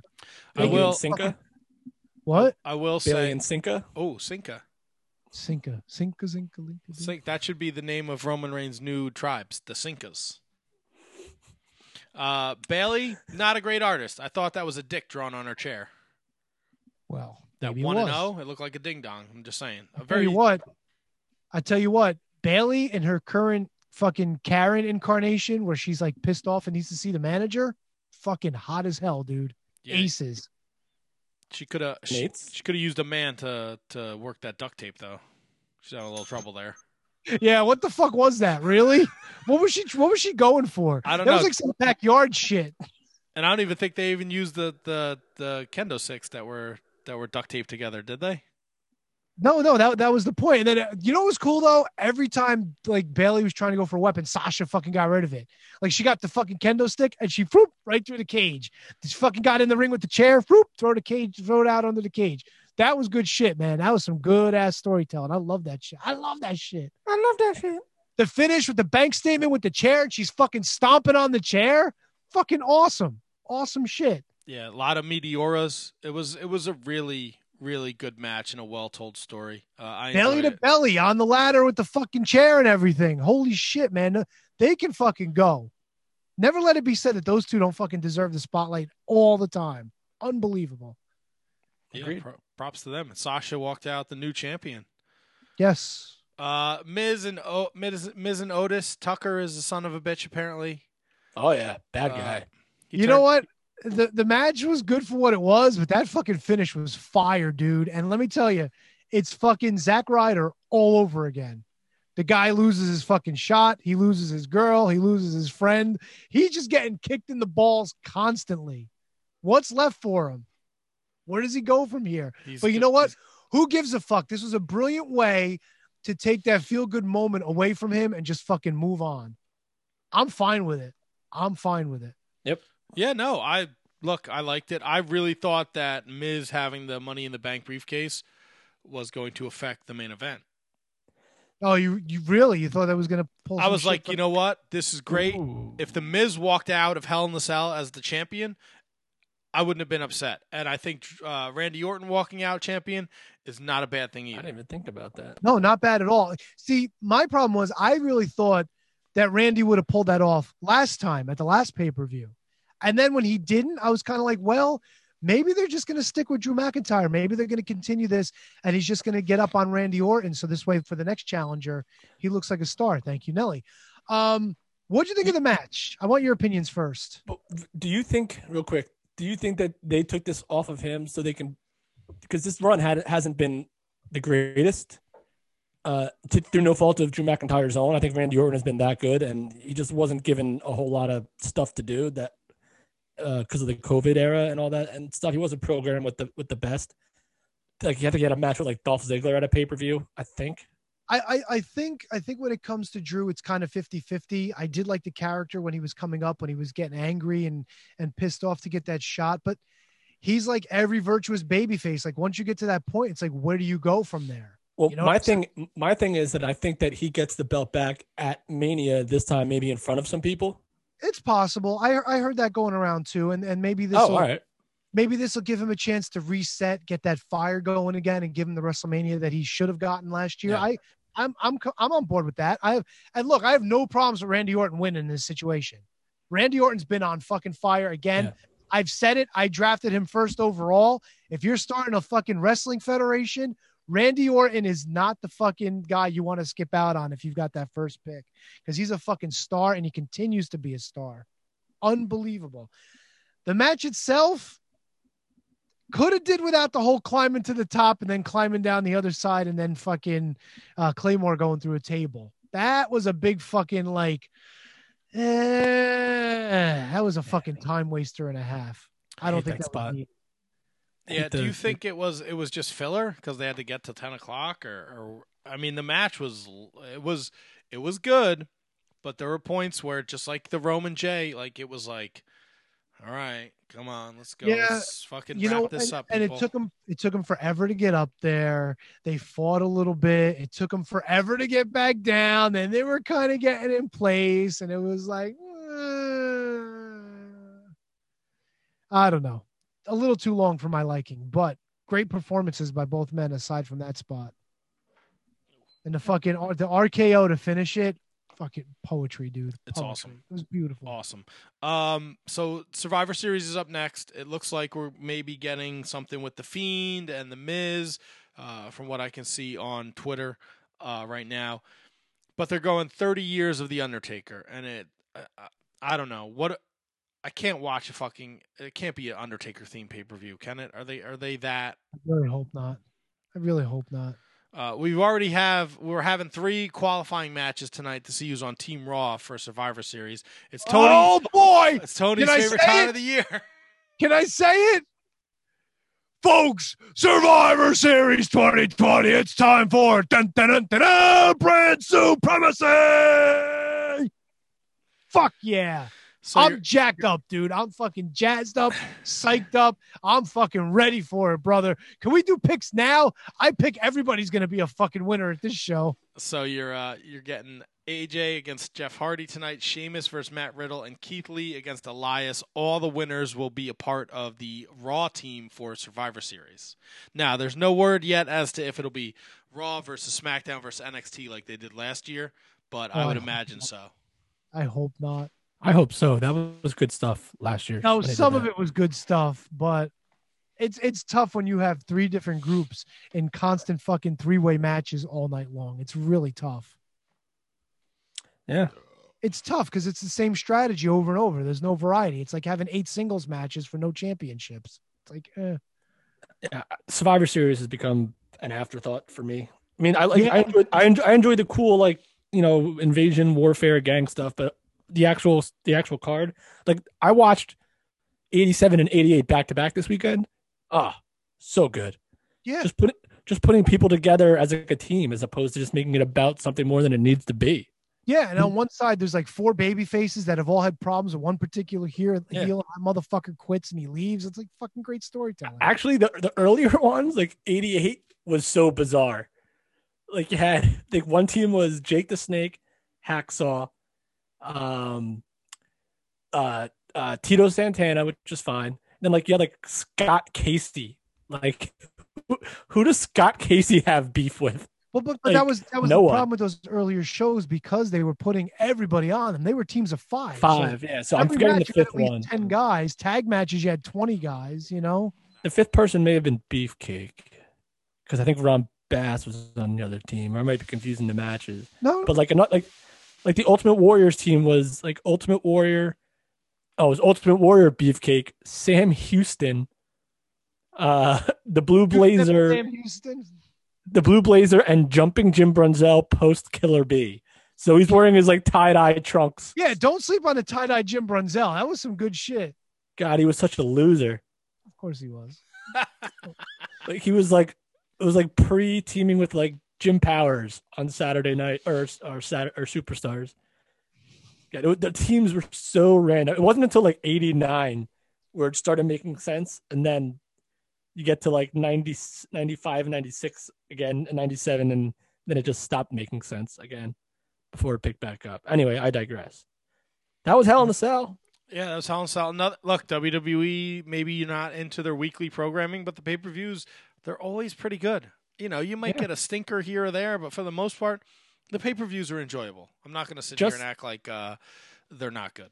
Yeah, and just like we said earlier about I would switch Rohit as X Division and Rich Swann as world champion, I would like if Raw could be 2 hours and pay-per-views can be 3 hours again, like that'd be fantastic. I thought Like, why am I like I'm paying for these? Why are they less than Raw? Like, why are they less time than Raw? because it's not a big pay-per-view. Aren't they? Well, WrestleMania is the only one. Is SummerSlam still? I guess SummerSlam is Survivor Series still like that. I'm sure Survivors. Yeah, I feel like it's going to be a 3-hour affair. But even when like the in your houses went from being in your houses to actual sub pay-per-views, they were still always like 245, 250. I don't know. It just I shouldn't be watching a TV show that has more time than a quote unquote pay-per-view. No, fair enough. Little pet peeve. No, that's an excellent point. Why would you invest, you know? Tony, you said you watched a shitload of wrestling too. We have a new NWA TV champion. Ooh, don't put the cart before the horse. United Wrestling Network, once again, Primetime Live, episode 6. Another banger of an episode, but yes. Before we get to that news, I mean, the card was what it was. It was a lot of good shit. They had that girl from Brazil that was on fucking AEW Dark, I guess, like a while back. Forget what her name. Ty Conti? No, some other Brazilian chick. She came out and she was dancing and she had the fucking the fucking headdress on and everything. But that doesn't matter, Kev. The main points I want to get at, we got the tournament brackets for the United Wrestling Network's first ever world champion to be crowned. Right. We got some fucking doozies, right? Eric Redbeard, Johnny Redbeard's older brother, is taking on Watts in the first round. Chris Dickinson takes on Peter Avalon, the librarian. Carl Fredericks takes on Fred Rosser. Yes, it is Rosser. And Davey Boy Smith Jr. takes on Mike Bennett. And this week, this Tuesday, tomorrow, we start off with Chris Dickinson versus Peter Avalon. That's a hell of a fucking tournament right there. They got some beef in that fucking thing. That's pretty good. Early predictions, I think Chris Dickinson's winning this fucking thing. I think he's winning it.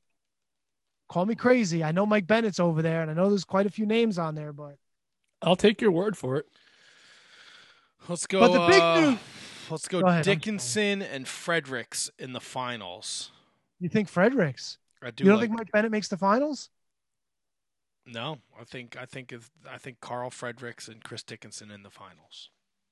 What about Davey Boy Jr.? He's got to promote the shows. Nah, he's out. He's losing to Mike Bennett in the first round. Mike Bennett's going to lose to Carl Fredericks in the second round. Fred Rosier can kick rocks. Watts, Redbeard or Watts? Watts is going to beat Redbeard. Dickinson's going to beat Avalon. Dickinson beats Watts. Dickinson's for Fredrickson. Fredericks. I'm just making up people now. Just making up people. Mm-hmm. I'm with you, Tony. I like Dickinson to be the UWN champion. And the way they've been building him too the past couple of weeks, he comes out, he cuts these fucking scathing promos, nobody's giving him opportunities, so he's gonna start taking them, and he keeps fucking calling out what the hell's his name? I can't even think of Dave Marquez, talking shit to him. So it's gonna be interesting. The most interesting and probably greatest wrestling spectacular of the week was Zicky DeVice defending the NWA World Television Championship against the Pope, D'Angelo De Niro. This was fucking amazing. 100,000 million %. Balls to the wall. It had story. It had passion. It had anger. It had a fucking pre-match beatdown. It had him fucking calling him a yellow banana sack of shit. It was fucking beautiful. Fucking Zicky Dice called out Billy Corgan, told him the only people that give a shit about him are fucking middle-aged women and the fucking people that fucking paid for his first album, which was dog shit. Fucking brilliant. Puts the beat down on the Pope before the match, telling everybody there's no title match because I'm not fucking defending the title tonight. Going, I'm taking the belt with me when my contract's up at the end of the year. Beautiful shit. The Pope finally manages to get to his feet. And he's like, all right, you really want to do this? We're going to do this. And for 6 minutes, just about 6 minutes, it was about 20 seconds left in the match. These guys had a fucking great match. Zicky Dice was doing silly shit. He goes to drop an elbow, he misses, goes to drop an elbow, he misses, goes for the third one. Then when the Pope moves, he goes, ha ha, gotcha. And when he dropped it, the Pope moved anyway. Fucking genius shit. And the fucking win comes where Zicky Dice gets whipped into the corner, catches the double knees in the back. 1, 2, 3, it's all over. And the Pope, unfortunately, wins the fucking worst looking bootleg fucking wrestling belt I've ever seen in my life. I don't know if you guys caught the pictures of the Pope afterward with the title. From what I read, Dave Lagana, who is late of the NWA at this point, was friends with Dave Milliken, and Dave Milliken has a fucking actual replica of the NWA TV belt, and that was the belt that they were using on NWA Power. And unfortunately, when the Dave Lagana deal all fucking fell apart, the belt went along with them. So they got this fucking thing where you could see in the video the plates weren't exactly right, the backing was falling off. It's kind of disappointing, but the Pope cuts a fucking killer promo. It was so reminiscent of fucking Hard Times, talking about COVID and how people were looking for inspiration and shit. Beautiful. 1,000%. If you watch anything this past week, and I'm talking anything, find that match and watch it. It was fucking the greatest fucking 15 minutes all week. Yeah, well, the Pope's hands down. Pope's a hell of a promo. And he really is. Really is. Genius. And speaking of Zicky Dice, shout out to the newlywed Zicky Dice who got married this weekend. Yeah, so it wasn't all bad news for the Zixter right there. So congratulations to Zicky Dice on the. You saw the picture of his wedding party, right? All the fucking like mods of like him and his guys. The one that I sent you. No, well it was out there. He put it on Twitter. Oh, he got all his groomsmen, custom LJN figures. That was pretty sweet. I wish I would have thought of that fucking 20 years ago, but whatever. Anyway, that was UWN. Check it out in a nutshell. And Tony, I'm gonna have to disagree with you. If you watch one thing this week, I don't know if Matt has plans on going somewhere else. I think we went an hour and 18 minutes without talking about Chris Jericho and MJF. That if you watch one thing, Matt, I know I just sprung this on you. If you watch one thing this week, you gotta watch. What is it called? The Dinner Le Debonair, or whatever it's called. You know what? Yes, Dinner Debonair. I'll give it to you. It was up there. Look, this week had tons of fucking great moments. Tons of great moments. Tons of great wrestling. Oh, you gotta watch this. Oh, so good. I tell you, Wednesday night, right from I go from watching the show right to doing the post show. I didn't like it. And then I heard. I'm kind of surprised. And then, you see it again Thursday, you see it Friday, and you're like, God damn, could not have been more wrong. This was excellent. Which is it's fun to go right from watching the show into doing a post show because you're fucking fired up. I mean, you do it when you tweet Impact, Kevin, which you fucking slay every Tuesday night. I Freya the Slayer. You Freya the Slayer. That's right. From the Squared Circle with Cinca. That's right. Cinca and Keith Slater. Circle squared. Wow, we might have to start worrying about you. It ain't ballerina, baby. I could be having a fucking stroke. I have no idea. Listen, I'm with you. I find myself leaving words out of text sometimes. Like it's weird. This was excellent. This Dinner Debonair. I recant my statement from Wednesday night. I thoroughly going back and watching it several times now. I think it's awesome. Yeah. We also would have accepted withdraw and retract. Like the Manscaped shaving my balls. There you go. I redacted. Can I redact? That's what I Redact meant the to hairs say. on my balls with my Manscaped Lawnmower 3.0. Yes, this was excellent. Good point, Kevin. This segment was very funny. All to find out that they're just going to have a town hall meeting this Wednesday night on Dynamite to see if I guess MJF is worthy of being in the inner circle. So good. I'm looking forward to this too. Yeah, I think everything that WWE does with their skits, even though AEW claims to be everything that they're not, if you do your skits well, you're okay in my book. Just saying. Like, I think that Law and Otis will pale in comparison to whatever Chris Jericho and MJF have ready for this. So, all right, T-Donk, I'm sorry I'm boring you about talking the most popular wrestling show of the week. T-Donk's going to come in hot. Penta and Phoenix was amazing. It's a shame that fucking Phoenix wound up getting hurt in this match because it would have been a fucking killer for him to go to the second round. Yeah, but you can't not.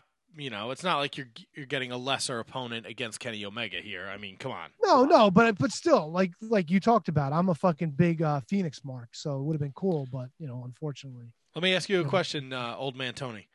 Oh yeah, who's got the bigger? Is your Phoenix? Is your Want to Phoenix? Start that question over? No. Is your Phoenix boner bigger than KTG's Eddie Kingston boner? And if you have a sword fight, who would win? I don't want to have a sword fight. Why? I mean, I like Phoenix. I'm not fucking dick touching with people to fucking prove it. You don't want to play pee-pee touch? No, it's kind of weird, isn't it? Wait, who does T-Donk have a donk for? Phoenix. He's a big Phoenix guy. Ah, big Phoenix guy. Big Phoenix. All right. More than Penta? Yeah, I like Phoenix more. See, I think Penta has world champion, no matter where he goes, written all over him. Nah, Phoenix does. No, he doesn't. Phoenix is the next AEW champion. Write it down. Really? No. Nah, come on. We all know where this is going. All right, Tony, talk to us. I'm sure you're all fired up about Dynamite. Let's go. Well, I liked I'm happy the way the Kenny Omega Sonny Kiss match worked out. Although I did notice it, and I didn't want to bring it up because I felt like I was being a negative Nancy in the Discord. Sonny's just got to fucking take a hit, dude. He fucking panicked when Omega was coming at him with the knee. Completely was moving before Kenny was even there. It's like, come on, man. You're on TV now. This is the big time. Fucking knee's coming at you. Take the fucking knee. Don't duck. Don't move out of the way. Just fucking take it. What else happened? Fucking cowboy shit. Who did he wrestle? He wrestled See, Colt I don't even Cabana. remember. Colt Cabana. Good match. Colt Cabana showing some fire, but fuck him because fucking cowboy shit. Cowboy shit needs to have some sort of storyline where he gets to AA, cleans himself up, and just fucking beats the shit out of everybody. Starts doing that cowboy shit again. Why can't the storyline be that Adam Page still thinks he's in a tag team with Kenny Omega and Kenny I'm Omega? tired of the jilted lover shit, dude. I'm tired of it. Just fucking knock it off. Stop it. No. Not everybody can fill Kota Ibushi's shoes. Sorry. Can't do it. Nope. Fucking you and your Nope. fuck boy. Get out of What here. other matches in the tournament? I'm forgetting. Wardlow Jungle Boy? Wardlow, yes. You know what? What? Wardlow hit the fucking DDT on the ramp. He doesn't, or whatever his fucking finisher was, the F10. He doesn't need to hit another one in the ring. Shit can him and pin him. It's over. Fuck him. Jungle Boy lost. Actually, it was a good match for a little man, big man match. Impressed more and more by Jungle Boy every week. Good. Now that Kevin's gone, let's talk about him. He's such a dick, isn't he? Wow. Really? Going in hot. Right We're in gonna look for this. AEW hot shit right here. I mean, if you What really else want was to, there? if you really want to piss people off, talk about your disdain for Orange Cassidy. Oh, wait. What happened with him? I forgot. Is he well, the fucking interview where he said he was in Cleveland? Fuck that guy. Fuck him. What happened with him? They were like, you're getting a title match, and he didn't care. You know what they should do? They should forget to write stories for him for 6 months and go, sorry. But that's his gimmick, should. Tony. He's too cool for the room. Everybody should just treat him the way he treats everyone else, and then he'll fucking wisen up. Because he's a dick. You think He's a dick. Orange Cassidy is a dick? He's a dick. Really? He is a dick. KTG in the hot mic. Fuck Tony. No, fuck you, Kate. Wow. Orange Cassidy's a dick. Wow. I love it when it's succinct to the point with just 2 words. Fuck He's a Tony. dick. Don't like him. Fuck him. What And is fuck it? Nick Saban with his fucking dumb video game machine. And fuck Miro and fuck them all. Wow, really? How do you feel about I the need four? Miralax to fucking get over what Miro does. How'd you feel about the 4-way tag? Oh, that was. If you're not on the hot mic, that was a hard eye roll. Mike. Here's my ultimate problem with the storyline, succinctly as possible.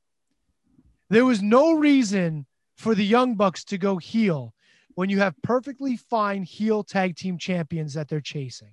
No reason whatsoever. Because now they're getting beat up and smacked from behind by Tully Blanchard in his fucking disguise with a chair. And we're supposed to feel bad for them? They're dicks.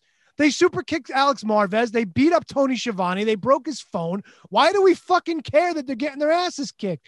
Are you trying to turn FTR de facto face? Like, is this what we're doing? It just makes no sense. They should have let the fucking Bucks run this angle out, be in faces, and then fucking do whatever you want with them after the fact. It's just very confusing. It really makes no sense. FTR's fine on the fucking heel side. They're fucking heels. Let them be the heels and let them fucking run with it. That's my problem with this. All And right. enough- Noted. Listen, and enough with the fucking rankings, for Christ's sakes. Enough. Just get rid of them. Tony Khan should come out Wednesday night and just go, listen, we tried, we fucked up. There will be no more rankings. You will earn your championship matches as we see fit, and that's that. If we want to have 40 guys in a battle royal and the guy that wins the battle royal wins the fucking title match, then so be it. We've been doing it for a year anyway. Might as well just cop to it. Get rid of the fucking rankings. They make no sense. No sense. You make no sense. Who was in that tag fucking 4-way that was even ranked? Who was in there that was ranked? Who was ranked? The Well, best first- friends. Were they even in the match? Were the best friends in the match?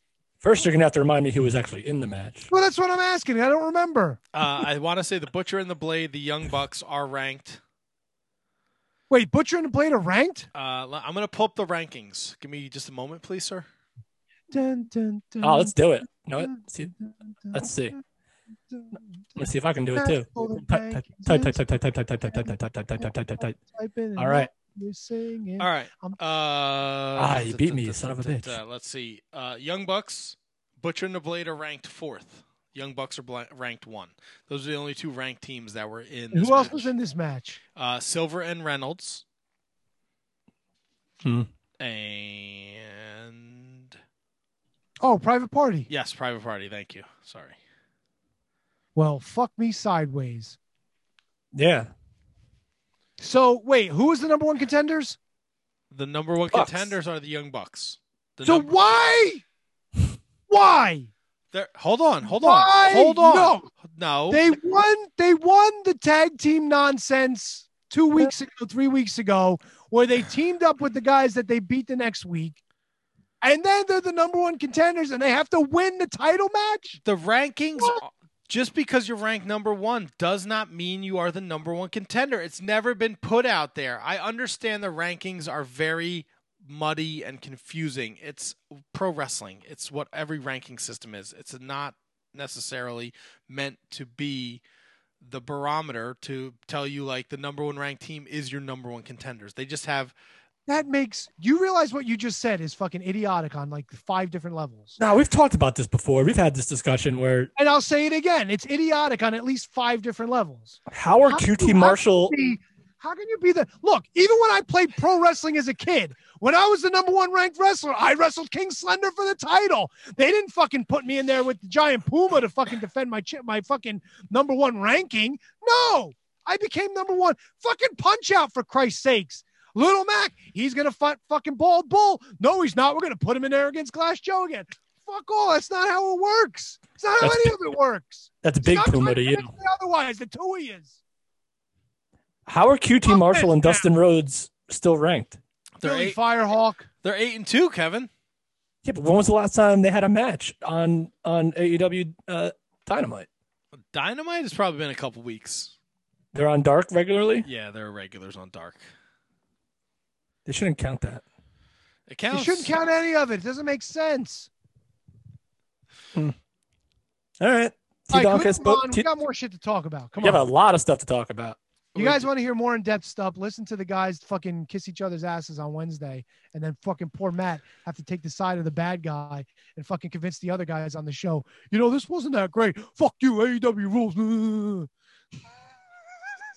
They're gonna fucking hate me. Wow. Holy shit, they're gonna hate me. Old I man- don't care. Bring it on, bitches. If you can explain to me the rankings on Wednesday, you'll turn on me. But in the meantime, forget it. All right, old man Tony's fired up. To be And fair, I was happy with a lot of the AEW Dynamite show this week. There was a lot of great shit on there. to be fair, Tony, Kate does agree with you with the rankings. Not so much in the Orange Cassidy hate, but I always knew she was smart. She's not completely smart like I am, but she's smart. NXT also happened Wednesday night, and they brought back fucking Pat McAfee. Oh, I haven't watched that yet. Good. I want to see that. I want to see that. No, it's fine. I knew it happened. I just want to watch it. Pat McAfee helped Oni Lorcan and Danny Burch win the tag titles. I think this was supposed to be. I fucking hate Pat McAfee. I like that they won the tag titles. I just hate Pat McAfee. I fucking hate Pat McAfee. I love that they're trying, and if he wants to be in the business, and if he really wants to try and do some stuff and make a name for himself and work at it and actually really try, I got no problem with it whatsoever, because the guy's got a mouth on him. So if he's a mouthpiece for them, no problem with it whatsoever. None. I think this was rushed. I think this was Ridge Holland. And then he fucked himself up. So I think at the end of the storyline, right? I think Ridge Holland would have helped them win the NXT tag titles, and I think they would have disrupted the Undisputed Era until the big reveal is the guy who paid off Ridge Holland to attack Adam Cole, and who paid Ridge Holland was Pat McAfee, because right after that match with Adam Cole, he was on ESPN, he was like, I'm done, my in-ring career is done, I'm not doing anything, but of course Ridge Holland got hurt, so they pivoted. I get it, I just don't like Pat McAfee. But it fits the story. But the big thing is NXT this week. Halloween Havoc's coming back.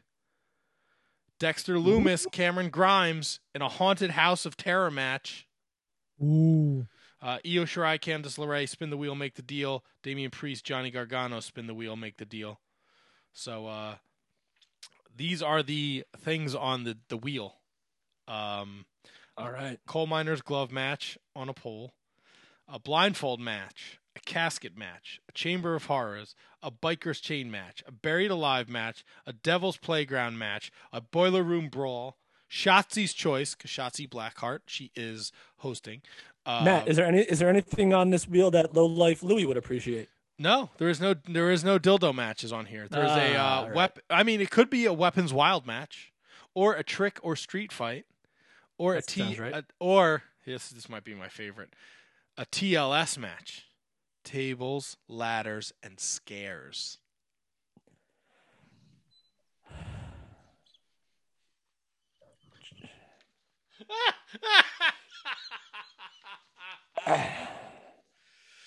Love the spin the wheel, make the deal.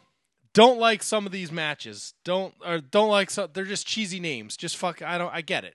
All right, but just make a fucking barbed wire cage match. Why do you have to give them all these fucking cheese dick names? Yeah, you're NXT. You're the counter culture of what's happening on Mondays and Fridays. Just call it like it is. You've always done.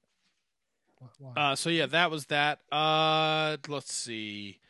It looks like the WWE will be at the Thunderdome until after Survivor Series, and then we'll find out what happens there. I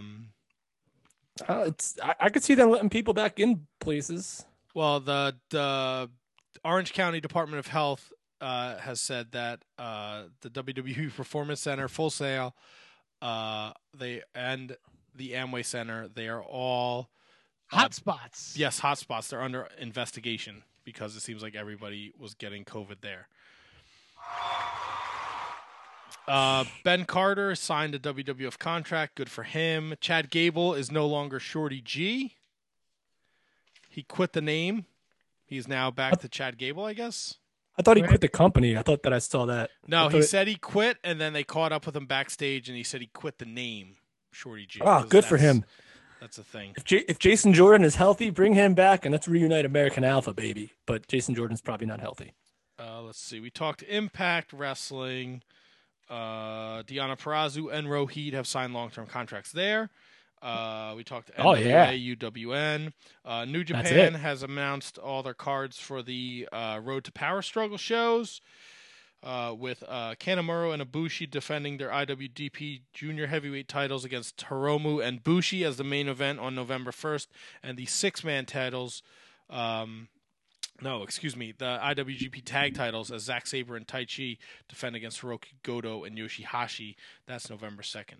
And it's reported that Ring of Honor has no role for Marty Scurll. He is not involved in the company at the current moment. So that is all the news and notes I have here. Do you want to take a quick break before we do Halloween Havoc 91? Matt's top 5 list. I stole Kevin Gimmick this week, and can you beat that? Do you want to take a quick break, Tony Z? We could do that. All right, let's Do take it, a 'cause- break. Let's pay the bills. I got to take a piss, and I Yep, got to pee grab break. an adult beverage. And when we come back, people, that's what you all been waiting for. We're gonna do some Halloween Havoc 91. We're gonna top 5 list. We're gonna do games and much more. Tony, you okay over there, buddy? Yeah, I'm fine. Okay, I thought you're like Ryan Van Damme over there. He's not fun. Back after this. We here at the Shining Wizards know that you love to do online shopping, and most of you do it through Amazon. But don't go to Amazon.com. Go to Amazon.shiningwizards.com. And when you shop, any money that you spend goes a little bit to support the show. It's not a whole lot, but every little bit helps. And the more you buy, the more we get supported, and the more everybody can be happy. And we can continue to bring you the best professional wrestling podcast. Hold on. Moment. Time.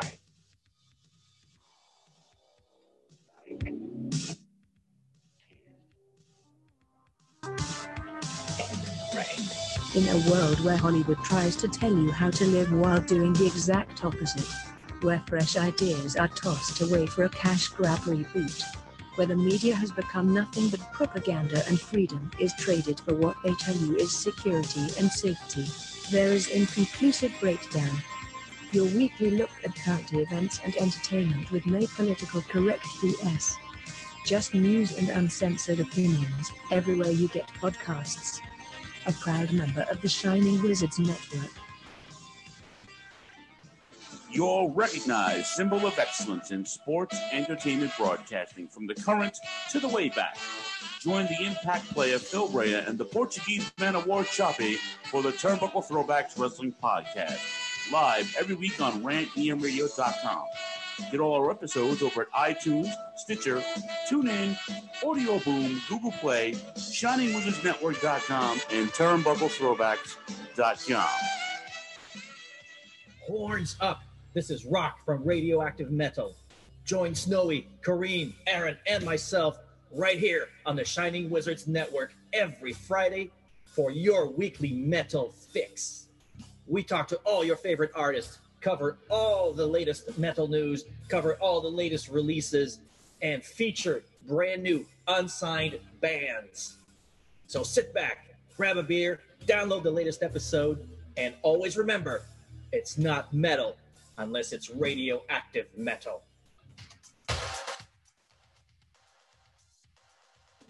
Hey, this is Mike from the Midnight Jury. When you are done with this show, join my co-host Cal and I every week as we travel back to the last old school generation of the 80s and 90s to review the best and worst in pop culture, horror, and music on WLWstudios.com or the Midnight Jury feeds on iTunes, TuneIn Radio, or Player FM. Go back in time when it was all about VHS, arcades, and hanging out at the mall. And remember that every second Saturday of the month, we go live at 8 p.m. Eastern Standard Time on rantemradio.com, which includes taking your calls. Once again, that's the Midnight Jury, where the 80s and 90s return from the dead on iTunes, TuneIn Radio, Player FM, and our home, WLWstudios.com. We'll see you there.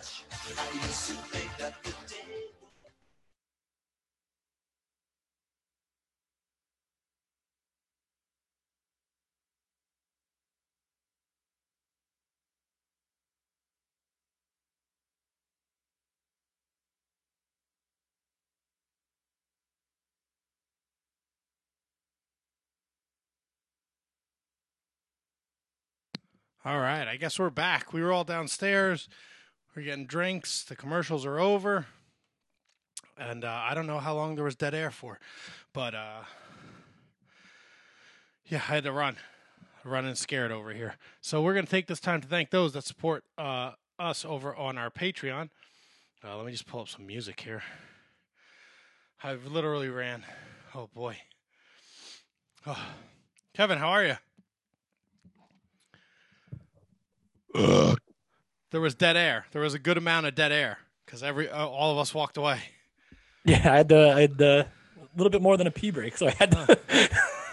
Tony, there was some dead air. We got. Okay. Oh. What? All right. What do you got going on there, Tony? It's Halloween, baby. I'm getting in the mood. Did you change your shirt? So why would you take off the Halloween shirt? Because I got the glow going. He's got the glow. I like this. Actually, hold on. I can get this. Keep going. I am. I'm just catching my breath. Let's take this time to thank those that support the Shining Wizards Wrestling Podcast. Head over to patreon.com/Wizards Podcast. And for as little as $1 a month, you can support the Shining Wizards Wrestling Podcast. We're going to thank Kathy Hummer, the queen of the Shining Wizards. We're going to thank Manny Crazzo, the king of the Shining Wizards. Danny and Anthony Rusinello, the AOP of the SWP. Ryan Arthur over at elementary.com. That's Elementary Brewing in Hackensack, New Jersey. Elementary.com. Sean Toe, Sean Calejo, Brett Simonello. What do you hear? What do you say? Kate the Great Hensler over at OnDeckIC.com. If you need something promoted, go over to KateTheGreat.com or OnDeckIC.com. Check her out. Matt Garifo, no relationship to the Kate. JG. Maddie Mellinger. Christine Friesendorf, the other half of the Sign Girls. Mark Parloni. Happy birthday, Mark. Kenny Hawsey, Mr. Scotch Drinks More. Jay Kopp, Big Coppa Pump over at the Turnbuckle Throwbacks. Check those guys out every Friday night. Thomas Copps, the Mott Spock. Michael Hammond. David Henry Bauer III. His pal Antonio Hosserman makes experimental music at harvestmanrecords.bandcamp.com. Matthew Birch, TJ Vegas. And last but certainly not least, Mr. William Mercier Jr. Wait. Lives are going to be in William Mercier's hands. You know what I mean? Had to unmute for a second there. I know what you mean, Kevin. Bedlam, baby. It's Bedlam. You know what else is Bedlam? Tell me. My balls. Ooh. It's a disaster down there. It's a fucking mess. All right? It looks like I got Cinca in a headlock with my legs. It's all wispy and it's all gross. It's matted. Ligamables. Starting to get the grays. Ew. There's got to be something you can do about that, right? Yeah. It's got to be something you have been doing about that. I went over to manscaped.com. Oh, look at you. You know, I perused the website. Very easy to navigate. And I found the Lawnmower 3.0. This motherfucker, let me tell you. All right? It's got skin-safe technology. It's got battery that lasts you 90 minutes. Sleek charging station. You put it right next to your toothbrush. It's not this big, hunky piece of shit that just sits. What? Please don't brush your teeth with the Lawnmower 3.0. No, it sits on your vanity, though. It's nice. The ladies come in, they go, oh, this guy takes care of his balls. You fire up the Manscaped 3.0. All right? 7,000 RPMs on the lawnmower. You trim your fucking awful balls, right?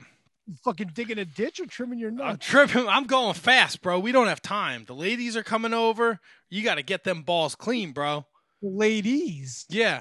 And guess what? You don't have to fucking shave your balls and then take a shower. You take the Lawnmower 3.0 in the shower with you. It's water resistant. Shave your balls in the shower. But Matt, what if the power goes out while you're in the shower? Whatever will you do? No worries. You have a pickle chip, horseradish pickle chip. It's delicious. Oh, yeah. Right? You eat them in the shower, too. They're pickled. That's right. Pickled it. It's got a light, bro. It's got a little light right on there. You got to shave your balls in the dark. You hit the switch. Boom. It lights LED up like light. it lights up like a Christmas tree. Ah, This little light of mine. Then you gently, right? You just shave your balls. Then you get out of the shower. Gently. You throw some of that ball refresher on there. Air dry that son of a bitch. A little ball deodorant. Boom. They're good to go. oh yeah, Your fresh balls, and clean, baby. your balls will thank you. You will get a thank you card in the mail from your balls. That's right. If you just go over to Man, Manscaped. I don't know if my balls can write. Oh, your No, balls can listen. write. They'll be so excited they'll learn. You just go over to manscaped.com. You throw in the code WIZARDS at checkout. You save 20% and you get free shipping. Oh yeah. And guys, trust me, man, your lady will thank you. Because when you got clean balls, remember, they're in her court. You can't beat it. Okay. Trying to get that. Manscaped.com. Code word WIZARDS. 20% checkout. Free shipping. Beautiful. And then listen, and I'll tell you right now, it's not just good for that area. You can use it on the old chest. Could use it on the anywhere you need to, man. I when I first got it, I actually used it on my face before I elevated to the next level. Now I can't go back, but now I can't go back. But it's Well, you it's can. awesome. You change the blade every 3 months. You get That's true. If you subscribe to the perfect package, you get a replaceable blade, I believe. So that's great. Oh, what a wonderful product! What a wonderful product. Love it. Not to mention the skivvies that you get too, the merch. Oh, tremendous merch. I'm wearing it right now. Manscaped Mondays, baby. Fuck yeah. I can't beat it. I wore mine backwards for half a day. How'd that work out for you? You know what? I didn't have a fucking swamp ass, so I guess it worked out good. Yeah, coming from a boxer guy, man, not bad at all. Beautiful. It's really starting to annoy my fucking head. Yeah, I don't know what are you Tatanka? What are you doing over there? I was trying to do something cool for Halloween because I got the black light on and everything. I literally thought that was the black light. What, on my eyes? I just thought that was light. I didn't realize that was paint. Ooh, I'm gonna do something cool for Halloween. Talk amongst yourselves. Get my top 5 list music ready. Oh, get it. Get it Listen. ready? Like it's Oh, right here. have it queued. Because Matt's going to come in hot with his top 5. I'm very intrigued because he was very adamant about doing a top 5 this week. So who am I to stand in the way of a genius at work here? Talking about you stand in everybody's way when they try to do your gimmick. No, I don't. Who's ever tried before? It's been suggested before, but you're like, that's my thing. And then Oh, you know what? you got mad when it was like somebody else is going to come up with questions for my thing, and you were like, but that's Tony's thing. Well, I feel like consistency is key, but I also understand. But I also understand that it's okay. complacency is not. So, yeah, switch it up every now and then. And plus, I didn't have a topic yet when he asked, so This paint is really so it was all good. So that go Are for we it. even covering Halloween Havoc tonight? I feel like this show's going to fucking not end till like 11 o'clock again. And we didn't have a guest. Should we save that? I don't know. I mean, I'm not steering the ship. I'm just I mean, filibustering. I could say my game. My game doesn't matter. Yeah, I guess we can do that because I know Matt's dead set on talking about Halloween Havoc, which but I it's- watched. I watched it too, so it was great. What the? Are you leading Retribution? No, he's Glacier. I'll tell you what. I'm very disappointed that I have this fucking Glacier mask doesn't fit my fat head. What a dick. Well, blood runs cold.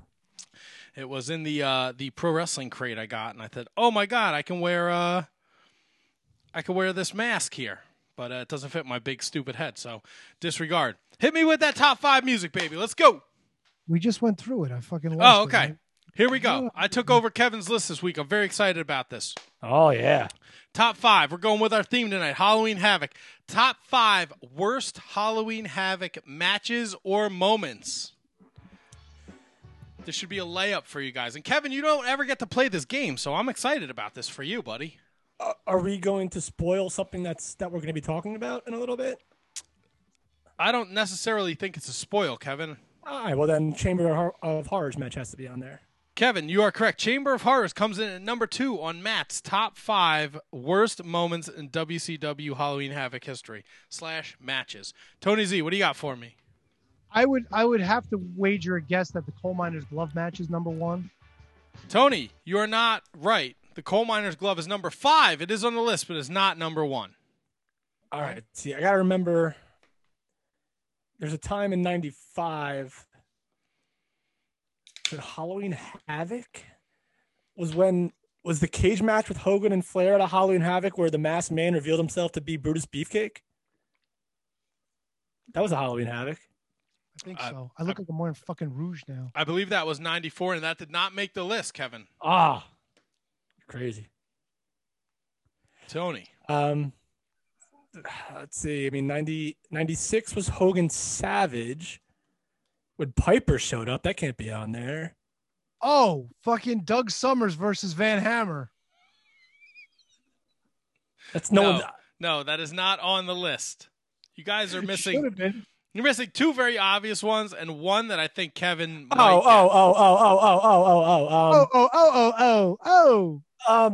God, Ole Anderson's Dark Scorpion. No, Dark Scorpion did not make the list. Black Scorpion.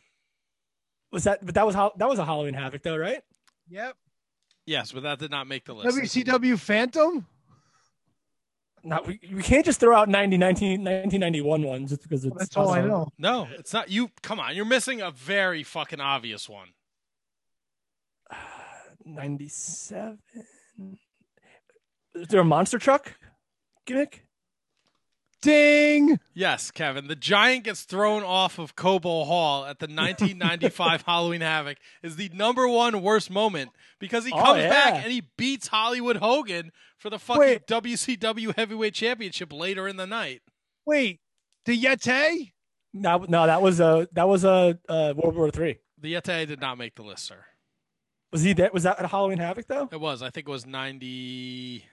It was that same match, wasn't it? I think so. Yes. That's got Matt. I'm sorry, man. That is the worst thing in the history of not only Halloween Havoc, maybe WCW. You're missing two.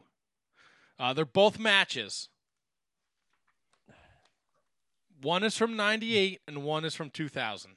Oh, Ultimate Warrior Hogan. Ultimate Warrior Hogan comes in at number 3. And what was it? What was the other year? 2000. Goldberg against Chronic. No.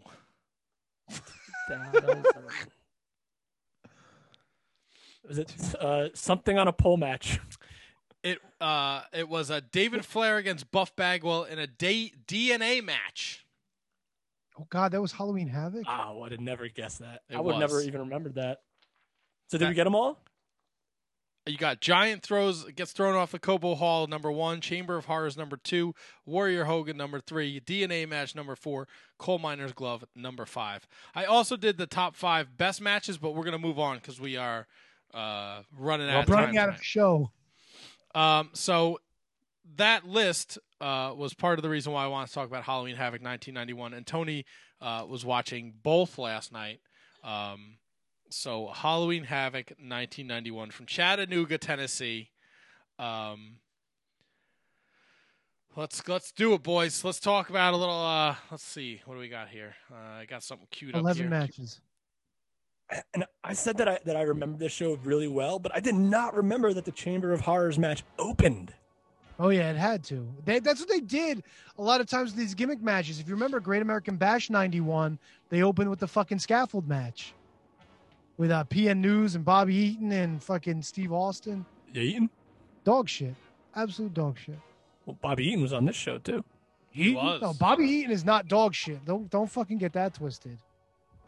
He had a nice little match there with Terrence Taylor from the York Foundation. Oh God, the fucking what was he? The computer made man, the tailor-made man, right? Was that was that different? Yeah, tailor-made. No, man. he was the tailor-made man, and somebody else was IRS was the computer man of the '90s, or maybe it was the tailor-made man of the '90s. No, because not Francine. Terry Runnels had the computer telling him what to do in his matches. Alexander It was York. a word processor. It was a word processor. Whatever. Who gives a shit? It's computers in the 1990s. So this event took place October 27th, 1991, which will be 29 years ago, probably when you listen to this in podcast form on Tuesday. It did a 1.0 buy rate. It went up against the 7th game of the World Series and a Sunday Night Football Giants-Redskins game that was apparently the hot ticket of the time. And you'll hear Jim Ross and Tony Schiavone make references to the World Series in the main event. Steve Avery and John Smoltz pitching, which I thought was really weird. And they said the masked man was in the back watching the World Series. And doesn't yeah. I was gonna say, didn't Eric Bischoff or Paul Heyman make a reference to that too? Yeah, Paul Heyman did during his promo. So we open the show with a little Eric Bischoff's out back. He's gonna meet all the wrestlers as they're coming up, and Cactus and Abdullah show up, and then they run an angle where they slam Barry Windham's arm in a door because at a house show a week earlier he broke his wrist. In 4 places, and he was going to be on the show for almost 6 months to a year. So that's why they ran that angle. Also, the one-man gang quit the promotion, which if you look at the original Chamber of Horrors promo poster, he was supposed to be in the Chamber of Horrors. Yeah, and like Cactus Jack was supposed to be in a different match, right? Yeah, Cactus Jack was supposed to wrestle... whoever wrestled... Whoever... The guy who was supposed to wrestle still wrestled. Yeah, was he supposed to wrestle Bill Casimir? Yes, he was. Yeah. And Oz took over. Yeah. So, Tony, what prompted you to watch this last night? I was in the mood for a little Halloween action, and I hadn't watched the Chamber of Horrors in a while. So, and I figured because it was the first match, and I watched it, and I was like, you know what? I'm going to stick with this. This is a fucking great show. So I stuck with it, and it was a great show. Now, for those not familiar with 1991, this is like just as Ric Flair has left WCW. He took the big gold belt with him, as you'll see in the main event. There is no big gold belt. And at the time, WWF just started running the Ric Flair Hogan house shows. And on the flip side, they're running like Luger against Z-Man is your main event at some of these house shows in WCW. Well, why not? I've seen worse. Yeah. Well, if you say why not now, but then, Z-Man's fate on this Halloween Havoc. You don't think WCW was happy to draw 4,300 people every time they did a show? Why did you just say 4,300? Yeah, what is that? To make it sound more important. So 4.3 I don't know. 4,300 is 430 people. Anything after the decimal point is like, if there's zeros after the 3, it means nothing. It's just 4.3. Right?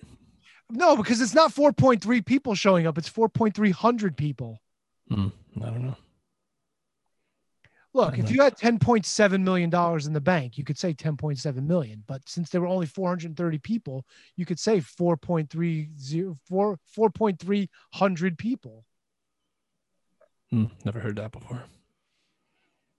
Wow. Kevin's analyzing my jokes. All right. Onward. Chamber of Horrors. All right. We got Sting. We got El Gigante and the Steiner Brothers taking on Cactus, Abdullah, Big Van Vader, and the Diamond Stud. And some jack-off that was in a coffin. There were several jack-offs in coffins. You know who one of them was? No, please tell me. He was the Darby Allin. He was the Night Stalker. Barry Windham? No, Brian Clark. Really? Yes. Wrath, Adam Bomb. Yes, he was one of the men in the mask that came out of the coffin. Well, good for him. So, to get a paper. So what do you guys think of the Chamber of Horrors? I mean, first of all, they should have had a MRSA test because everybody looked fucking filthy. I don't know what did they mop the fucking mats with vomit? Did they clean ringside with diarrhea? Like, seriously, these guys, they all had shit stuck to them. It was disgusting. My favorite part was Cactus Jack getting fucking bamboozled by the Steiner brothers and the cage almost lowering down on top of him. That was fucking brilliant. Yes, I like how Rick had to kick him to move him out of the way. Yeah. And then fucking Cactus, another fucking botching tomfoolery, was when fucking he was up on the ropes to get the fucking switch and Steiner's in the chair and he's not pulling the switch until Abby gets in the chair. A switch, mind you, that kept falling on its own throughout the match. Yeah. And if you see one point, one of the referees is trying to duct tape it into place. Referee makes its debut. If you don't know what that is, they put one of those fucking like waterhead helmets on the referee with a camera inside it to try to see the action. But of course, it's not looking where the referee's looking. It's like looking down, so you don't really see anything anyway. And I don't know if you noticed, but when Abby was eliminated or whatever fucking verbiage they used rather than saying electrocuted, the fucking hat wasn't even on his head. Like, yeah. I think the switch falling and then the Abby finish has sustained this pay-per-view throughout history just because of that. Like that moment, despite how much awesome stuff was on this show, everyone remembers it for the switch falling before it was supposed to and nothing happening. But that wasn't even the best part, right? Because after the action and Abby's in the chair and he's fucking, defeated and Cactus is trying to revive him, they all of a sudden Abby wakes up and he's like a madman from the Sudan. So much so that these poor slobs are trying to put the ramp back together and he just fucking starts back booting him. And then I guess Cactus thought this would be a good idea because finally when the ramp was back in place, they beat up like these fucking 12 guys covered in baby powder that had a stretcher, I guess, to take the carcass away of whoever got electrocuted. And they just beat the shit out of these guys. So everybody went home a winner. Now, thanks to Abby and Cactus. I have a question. Excuse me. So I forgot to mention too, Vader subbed for Wyndham who got hurt. So why would you show Wyndham showing up with Dustin if Wyndham is a heel and Dustin is a face? I didn't understand that either. And that kind of explains what was like my next question. Why are they having like baby faces, members of each team coming out like not together? But then the announcing was really weird because they announced one person from one team, then one person from another, then two more from another team. It was really fucking strange. It took me back to like for a second. I'm like, wait, this can't be the same. This can't be the same Chamber of Horrors match that has Cactus Jack and Abdullah the Butcher in it. Because I'm thinking like Ellie got hit. I'm like Vader. Like what team was Vader on in this? And then it was just weird. Yeah, it was fun. The match was fun. Cactus got juice. Abdullah got juice. They have Rick Steiner in the chair. And the ghouls came out. All the ghouls came out with the stretcher. That's whatever that was. They're all dressed in white. That was really weird because I guess someone was going to get stretchered out of there. Abdullah has Rick Steiner in, but Rick belly to belly switches with him, and then he can't. Abdullah sat on the helmet, so there's a struggle to get the helmet, and he's like really having a hard time getting the helmet out from under Abdullah. Now the chair is just not in the ring. The chair is surrounded by another cage inside the ring.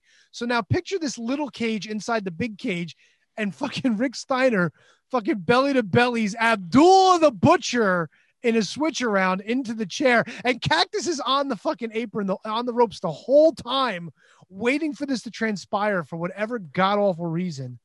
Wait a second, Matt. The poster that I just pulled up on Wikipedia has the bad guy team as Barry Windham, Diamond Stud, One Man Gang, who looks like the Blue Meanie in this, and Oz. Yeah, there were a lot of substitutions in this match. Cactus and Oz traded place. Vader substituted for Wyndham, and Abby was brought in because One Man Gang quit. What was the story behind them switching, and why, if Oz was supposed to be in this big match, why did they make him lose to Kazmaier? Doesn't make too much sense. I don't know. I didn't find anything on that. That's weird. I just noticed this right now. And One Man Gang looks like Blue Meanie. You know what was really weird? Big Josh and PNU's being a team. This was actually a fun match. That was really weird. The creatures weren't very weird. Who were the creatures? The creatures were Jumpin' Joey Maggs and some big tall dude named Johnny Rich who didn't have much of a career. That's what I found in my research. Yep, you are correct. I like how you see fucking Big Josh, who is why can't I think of his name? Matt Bourne. Matt Bourne, yes. And he does the whoopee cushion as part of his finish, and then fucking PN News drops the big fucking slap of beef on top of him. And the best part was Big Josh jumps on top of PN News and fucking pretty much just puts his boot in the back of his head to hold him down for the pin, as if you needed this to hold down creature number 2. It was fucking great. I loved it. Oh, I gotta stop you there because you got a little ahead of you. There's a promo before this match. Oh, as you can see, we're getting into the Halloween spirit. And as hard as we have tried, neither Missy or I have been able to find out who the WCW Phantom is. I found out who it is. Wait a minute, Missy. You've been with me all day long. You don't know who it is. You can't lie to these people. I know who it is. I'm just not going to tell you because I don't like you. Right. Well, I see the Young Pistols. Tracy, Steve coming by. Guys, tell me, do you know who the WCW Phantom is? Eric, these old boys here, we don't give a hoot nor heck who the Phantom is. What we're interested in is the United States tag titles currently held by the Patriots. Guys, we've laid our challenge out to you. And the Young Pistols, we're just beginning to wonder if your guys' colors, the Patriots, are red, white, and blue, or just plain yellow. That's right. Take a gander at the new sons of the South, baptized on 100 proof and raised by the blood of the Lamb. Look at here, Fireman Chip, while you was giving fire tips to little kids and phony baloney Todd Champion Desert Shield. Man, this is professional wrestling. These two boys are sick and tired of playing it the good way. We're going to get you for the U.S. tag titles. The Young Pistols, their guns are loaded. Let's get back down to the ring. Their gun? I don't understand this at all. Why this promo was here? Because they're challenging them for the titles. That's why. Yeah, but they didn't wrestle them on this show. Kevin left. Yeah, his thing froze. Like, what? I don't understand the point of this promo. I guess to hype up that they were coming after the Patriots. It's WCW, dude. Why are you asking that question? All right, fair enough. So you kind of essentially covered the whole PN News Big Josh thing. Really weird pairing, but PN News and Big Josh win. Like the fat white lady in the front row that won the rap contest, that wrote that rap that PN News was rapping. I fucking hope that Death Row Records signed that woman. Yeah, do you? Holy dog shit. She had the beat side to Natural Born Killers. Yo, baby, yo. We move on from here. Bobby Eaton, Terrence Taylor. Excellent match. Fantastic I love match. this match. Bobby Eaton is a treasure. And you know what? Terry Taylor gets a lot of shit for being a fucking Red Rooster, but He was homeboy can great. work. He was fucking great in this match. And dude, the Alabama Jam, nothing beats that finish.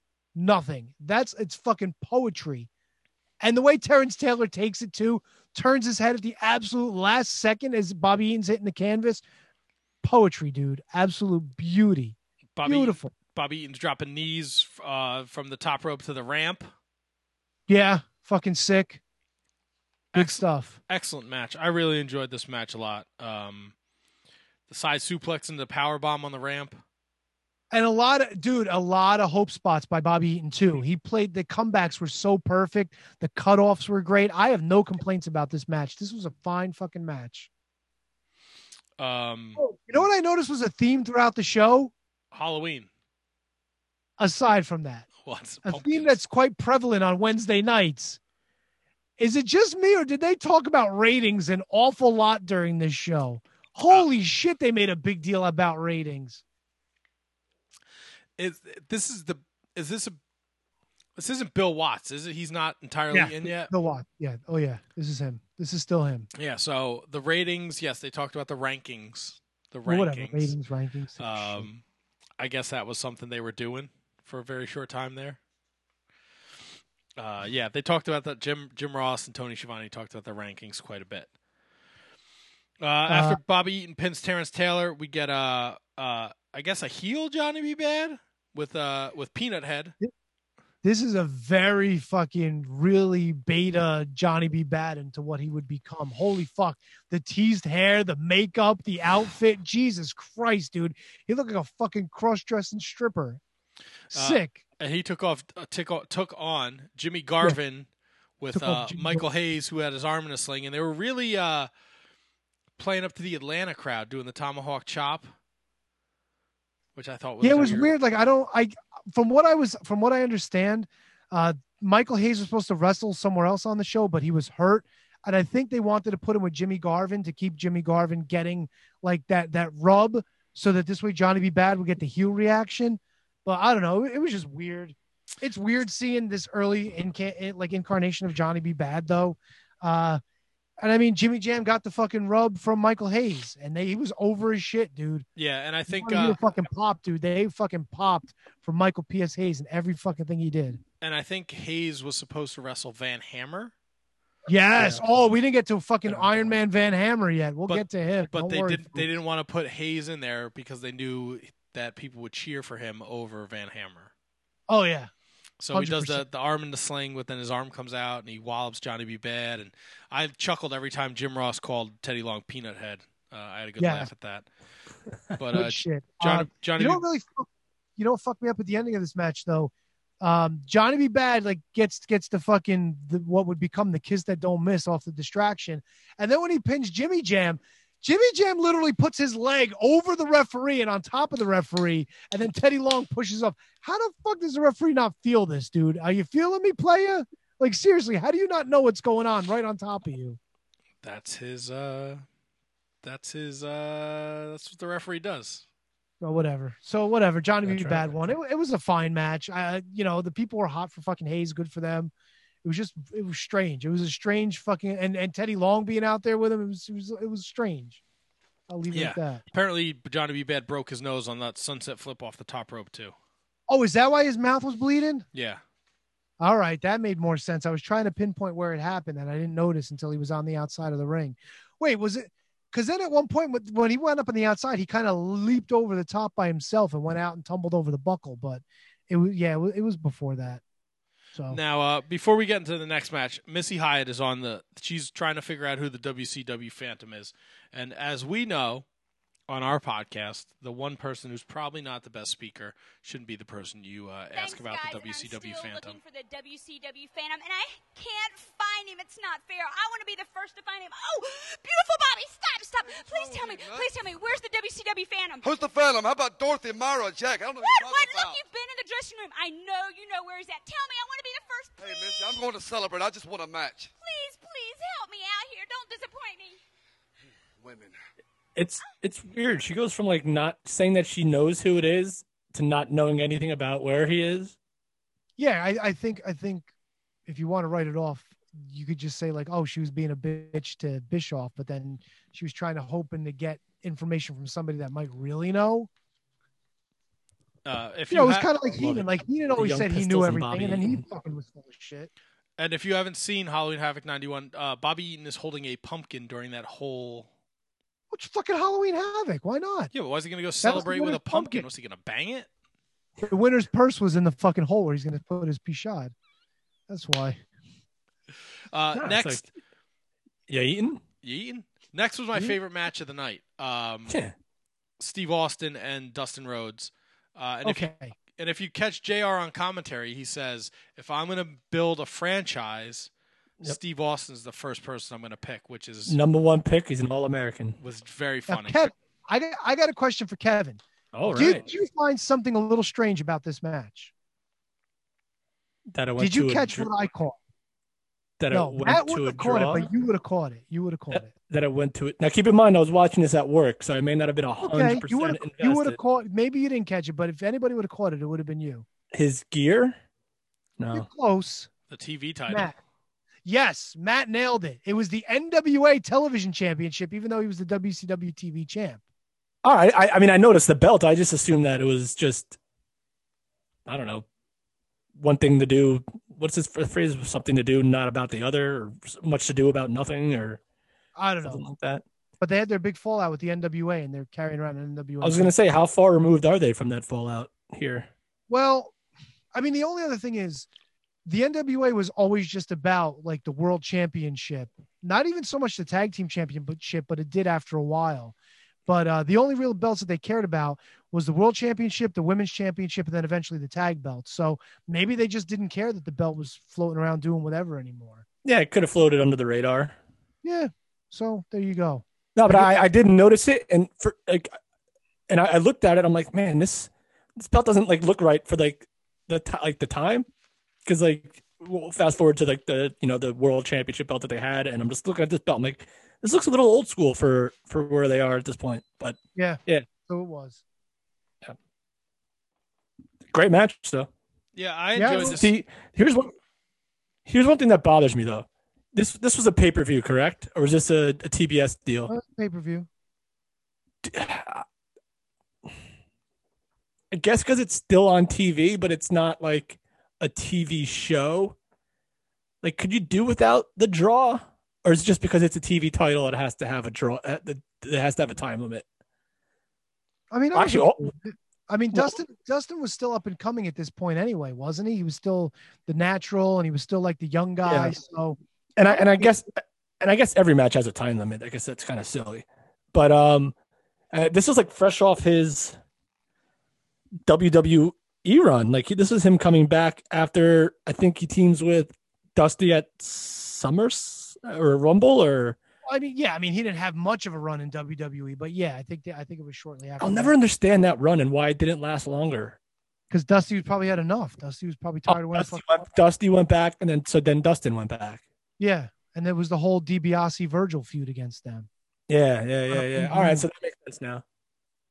That makes I had sense. no problems with this match either. I liked this match. I thought it was fine. It was a great match. Yeah, as a youth, anytime I saw like a Dustin Rhodes or a Steve Austin TV title match, like it excited me. And if you go back to like 91, 92 and watch like the programs these guys were in, you know, Steamboat and Austin, Wyndham and Rhodes, like fucking awesome, just awesome matches. The fucking way they bumped, the way they told stories, like unbelievable. And it's so much fun to see Steve Austin pre-broken neck, where he is just a fucking machine, dude. He is a wrestling machine. And Lady Blossom. I forgot about Lady Hell Blossom. yeah, son. She had them hitters hanging out. And Jay, listen, it's so funny how like some things change or like they never change. Like Jim Ross was like, oh, they were featured in a poster in a WCW magazine and had to be a 2-page fold because, and Tony was like, well, JR, and he's like, Tony, and then JR's like, I'll tell you after the show. It had to be a 2 pages because of Lady Blossom's blossoms, I guess you could say. That's a good one. I like that. And JR is still the same. Dude, that's what the first thing that struck me about this. We're watching Tony Schiavone and Jim Ross call a show in 1991, and then like 2 nights from now we'll watch them call a show on TNT. It's ridiculous. 29 years later, they're still doing And, it. and Jim Ross is still making the same weird, creepy jokes. Can we talk about the back-to-back shit that comes up next? Oh man, man, I can't believe fucking Bill Kazmaier has a win over Kevin Nash. Came out carrying the world. And he couldn't even carry it right. He was kind of like almost falling over with it. He was just selling it, buddy. That's a 650-pound globe. Let me ask you this, though. If you didn't know that how Oz started and how he came out with that ridiculous mask, and if you just saw like Oz, the character, and you saw Kevin Nash, like it's not the worst name for a character in the world. Like if you don't call him like the magical or whatever his intro is, like the magical Oz or whatever it is. Like if you just saw Oz and you saw Kevin Nash come out, it's not the worst. It's not the worst gimmick in the world. Nah, I know there's been worse, but it ranks down there. Yeah, because the way he was debuted. But if you saw him come out the way he did for the first time, not like he did with that ridiculous movie mask on, like if his name was just Oz, and he's coming out like 7 foot tall with that bleach blonde hair and that like. Yeah, but this is 10 years before the prison show, so you know. I didn't even think about the prison show. Like I'm thinking like, all right, this guy's Oz. Like, all right, I can dig that. Here's my notes. Bill skinned the cat. Impressive for a guy his size. He wins with the backbreaker. Maybe stealing one from Bruno Sammartino there. I know, Matt, that's a reference for you. They gave this fucking thing 4 minutes. This thing got 4 fucking minutes. How does this get 4 minutes? For 2 big men, I didn't think it was terrible. It was bad. Like the opening spot with like there was 2 spots, the opening and then the finish. And everything else is what it is. I don't understand how he goes from being in the Chamber of Horrors match to this. Well, that's what I just said. Like, how does he go from losing to Kazmaier? He was in the main event or one of the main events. Let's be honest. Losing to Kazmaier. The Chamber of Horrors, it didn't fucking matter who was in there. It really didn't matter. They could have put those 7 fucking powder guys in there with Sting. It didn't fucking matter. Sting. So then why? I mean, it had to matter for something because your biggest star was in it. Yeah, I don't know, because and the Steiners were in it too, but who gives a shit? Mm. Yeah, Abdullah had a fucking following at that point in WCW. No, it was weird. Yeah, it was definitely weird. Gives a shit. Whatever. It was weird. Not as weird as them digging up. Maybe Doug Summers was in one of those coffins that was outside the. Dude, yo, he looked like dog shit. This is fucking Buddy Rose, Doug Summers running wild with the Rockers, AWA fucking Doug Summers. Yeah. Holy shit. When I first saw him and I didn't realize who it was, I'm like, oh, they're not why is there a Mulkey on a WCW pay-per-view? I wrote, wow, Doug Summers looks like shit. Hammer moves like shit. What is this shit? Tony, they had the jackhammers for Van Hammer. Ah, loved it. Van Hammer was if Van Hammer had like a little bit of talent, what a star he could have been. They should have had a couple of guys pounding their puds because they could fucking call him the jack off Van Hammer. He only missed 3 of his 5 moves that he did. Oh, fair enough. The opening, like I said, the opening in the other match, the opening in this match, where like Irish Whip and and he comes back and they just don't know what to do. Every move was fucked. Wow, wow, wow. These are my fucking notes. Looks like shit, wrestles like shit. Oh my god. The Irish Whip where Doug Summers almost falls over himself. Yeah, that's yeah. Dude, no, the worst, and this was fucking scary, and I don't know how he fucking survived. That fucking abomination slingshot suplex for the finish, where he started going down before he even fucking sprang him on the top rope. Doug Summers fucking should have died in the ring. He should have fucking died. There's no reason he should have survived that. It was fucking garbage. This was Van Hammer's jumping around with the guitar. He's not even pretending to play it. He's just holding it over his head like a fucking championship. And there were 2 busted strings. Did you catch that? This fucking jackoff don't even know how to wire his fucking string up his fucking guitar. He's heavy metal. He looked like a fucking bazillion dollars, though. Oh, he looked 100%. like $4.6 bazillion. However, ugh. Like if he had the talent, let's see who I can compare him to. Here you go. If he had like half of like Lex Luger's talent, he would have been a main event guy. Oh, no doubt. You know Half what, Kevin? of Lex Luger's talent. That is a fucking fantastic comparison. Like, no bullshit. Right? That's a great point. Like, because we see it in the main event. Lex Luger was, he was a fucking body guy. Yeah. Yes, that's a great comparison, Kevin. Kudos to you for that. If that and Lex Luger wasn't the great, I just pulled that out there. I like do that. Out I'll there, tell you. Just do it out there. I'll tell you what. We had 2 shit sandwiches in a row, and then on paper, Brian Pillman, Richard Morton, I thought was going to be awesome. But It's Richard Morton. I said Richard Morton. No, that's what I'm saying though. If it was Brian Pillman versus Ricky Morton, I felt like this was what? You didn't like this match? No, I thought it would miss the mark by a ton. Fucking 100% disagree on that. I thought this was fucking awesome. I thought Richard Morton played a fucking great heel. The way he would fucking do some fucking weird shit and then turn around and eat it. Fucking, it was great, dude. I thought it had great psychology. I thought he fucking did a great job. I think a lot of people want to forget this part of Ricky Morton's career. Well, it doesn't help that he fucking kept the bleach blonde hair and the fucking rock and roll tights. Tony, you read my freaking mind. That was a big problem. However, wrestling as a heel, I thought he fucking did a bang up job. I loved it. And I was going to ask you guys if he ever had like legit, I don't remember. I can probably go back and watch, but did he ever have legit heel, like straight leg, like no fringes, no like tassels on his gear? Maybe in the early days, but I don't. And again, my timeline is so off. Like I don't know how long this character lasted. I can't imagine it lasted long. Couple things that I took away from this. Number one, the light heavyweight weight limit was 236 pounds. Fucking Macho Man could have been a light heavyweight for Christ's sakes. Don't you think that was a little high? Oh, it's 1991. Like, I'm not saying like it had to be like 200 pounds or under, but Jesus Christ, like 215, I think, is like the boxing light heavyweights, isn't it? I'm not casting any dispersions, but what were a lot of people doing in 1991? It was kind of hard to probably be under 200 pounds in 1991. Brother, give me Dr. Zahorian's number, brother. Did you? The referee was. Oh, the referee. Did you get the? Did you see who was in this tournament? No, I didn't pay attention to who mentioned it. I sort of whiffed on who it was. Okay, so Brian Pillman got a bye, and then he faced the winner of Joey Maggs against Bad Street. Oh, that's right. He wrestled Bad Street. And that was Brad Which was Armstrong. cool. Brad Armstrong. Yeah. Richard Morton beat Johnny Rich, who was one of the creatures. Yes. Mike Graham defeated Terrence Taylor in the first round.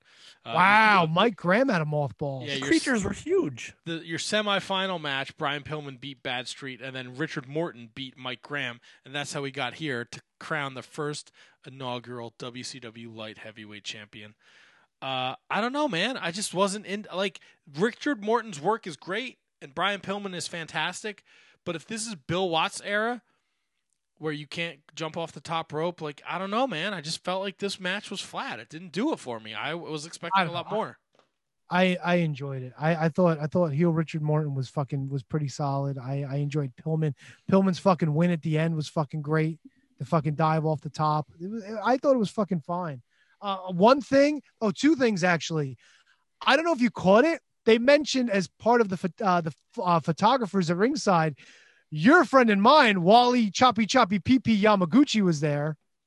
I don't know if you caught that. I didn't. And, it brought me back to AEW because every time they'd fucking show the ramp, there were two jackoffs holding cameras on the ramp, and it distracted the shit out of me. Get off the fucking ramp, please, and thank you. Holy Christ. And it was two jackoffs in jean shorts holding equipment. I'm like, really? Get off the ramp. Don't be on the ramp. Really paying attention to detail there, buddy, huh? No, it bugged me because every time they would pan that side of the ring, I'd see these two jackoffs and they look like they were in the match. It's hard. You don't keep that perspective of them being outside the ring. Fair enough. Anyway, speaking of being outside the ring, somebody makes a return here as the fucking Halloween Phantom destroying Tom What do you mean Zink. he makes a return? This was his debut. Well, we'll find out. It's not a soon enough. return. We'll find out soon enough who it was making his return. But as of right now, yes, he's the Halloween Phantom. No, he was many things. He was the Halloween Phantom. He was the WCW Phantom. Can we pick a fucking name for this poor guy? The Phantom. Let's just call him the Phantom. Call him Phantasmo. Maybe he'll pull your drawers off. I enjoyed his creepy music as he came to the ring to wrestle the Z-Man. What was your favorite part of this match? The ending. And when Tony Schiavone's like, you know what that move is known worldwide as? That's the Rude Awakening. Hated that. Was that Tony or was that JR? That was Tony. No, I like the move just before that. When Tom Zink hit him in the face with a drop kick and he just fucking no-sold it and gave him the fucking Rude Awakening. That was the best part to me. Completely said, fuck your drop kick. Good stuff. But I gotta tell you. So wait, was this? No, we didn't get the reveal yet. The next first we get the tag title match, and then we get the reveal. Firebreaker Chip, baby. Todd Champion. Firebreaker Chip and Todd Champion, the U.S. champions, taking on the world champions, the Enforcers, Arn Anderson and Larry Zbyszko. And I tell you what, enjoyed the shit out of this match too. So did I. Really enjoyed it, Matt. Like it? 3 thumbs up across the board. No, this was a good match, but man.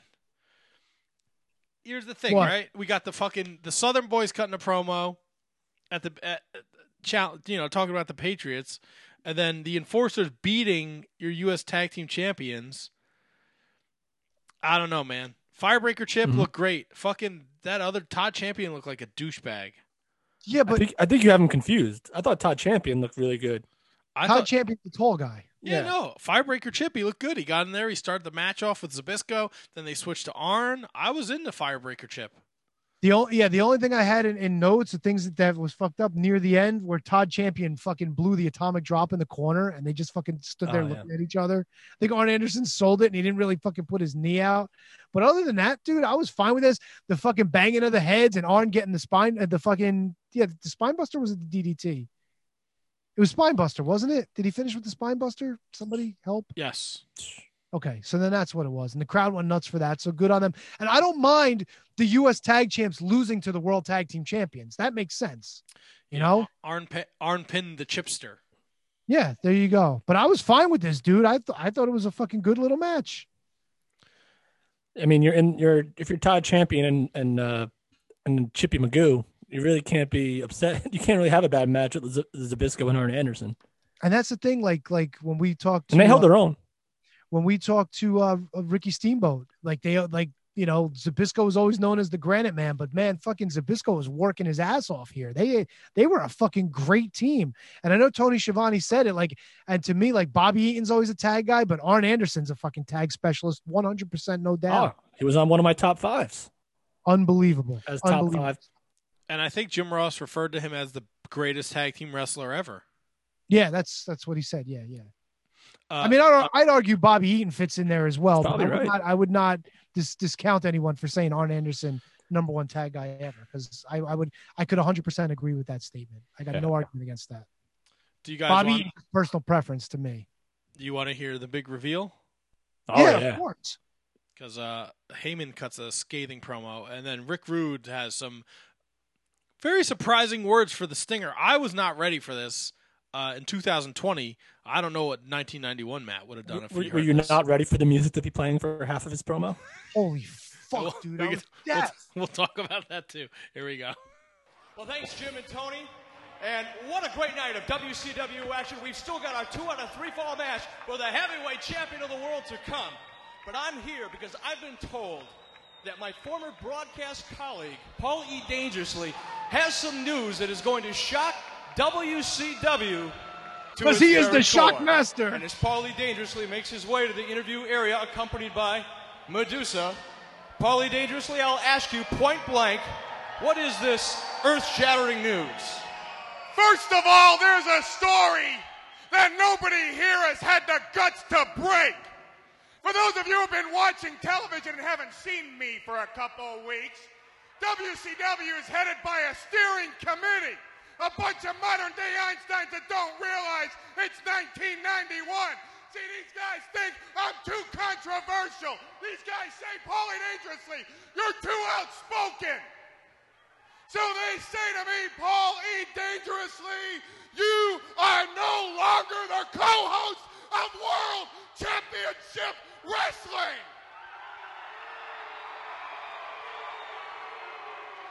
Now, this means war. This means war on the championship committee. This means war on World Championship Wrestling. Because in case you forgot, I happen to have a manager's license. And the way to bankrupt this whole damn company is to take away your heroes. And I'm starting right at the top with Sting. Because what would WCW do without Sting? So I went out and got the First Lady of World Championship Wrestling, Medusa. And I said, Medusa, find me the man that can eliminate Sting for good. Find me this man, and this man is here in this building tonight.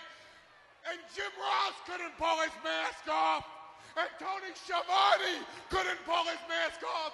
Maybe you could have, but he's been in the back watching the World Series game. Ladies and gentlemen, the man Medusa brought to me is here tonight. His name is the WCW Halloween Phantom. Such a nice touch saying that maybe Bischoff could pull off the mask.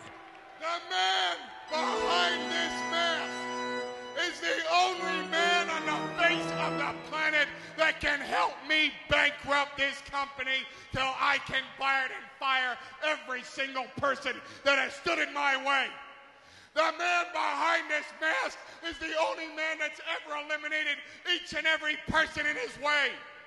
The man behind this mask is the only man that can crush the hopes of the Little Stingers until a man stands over the remnants of his career and says, ashes to ashes, dust to dust. Rest in peace, Stinger. Your career is over. Ladies and gentlemen, the next United States Heavyweight Champion, Ravishing Brad Brown.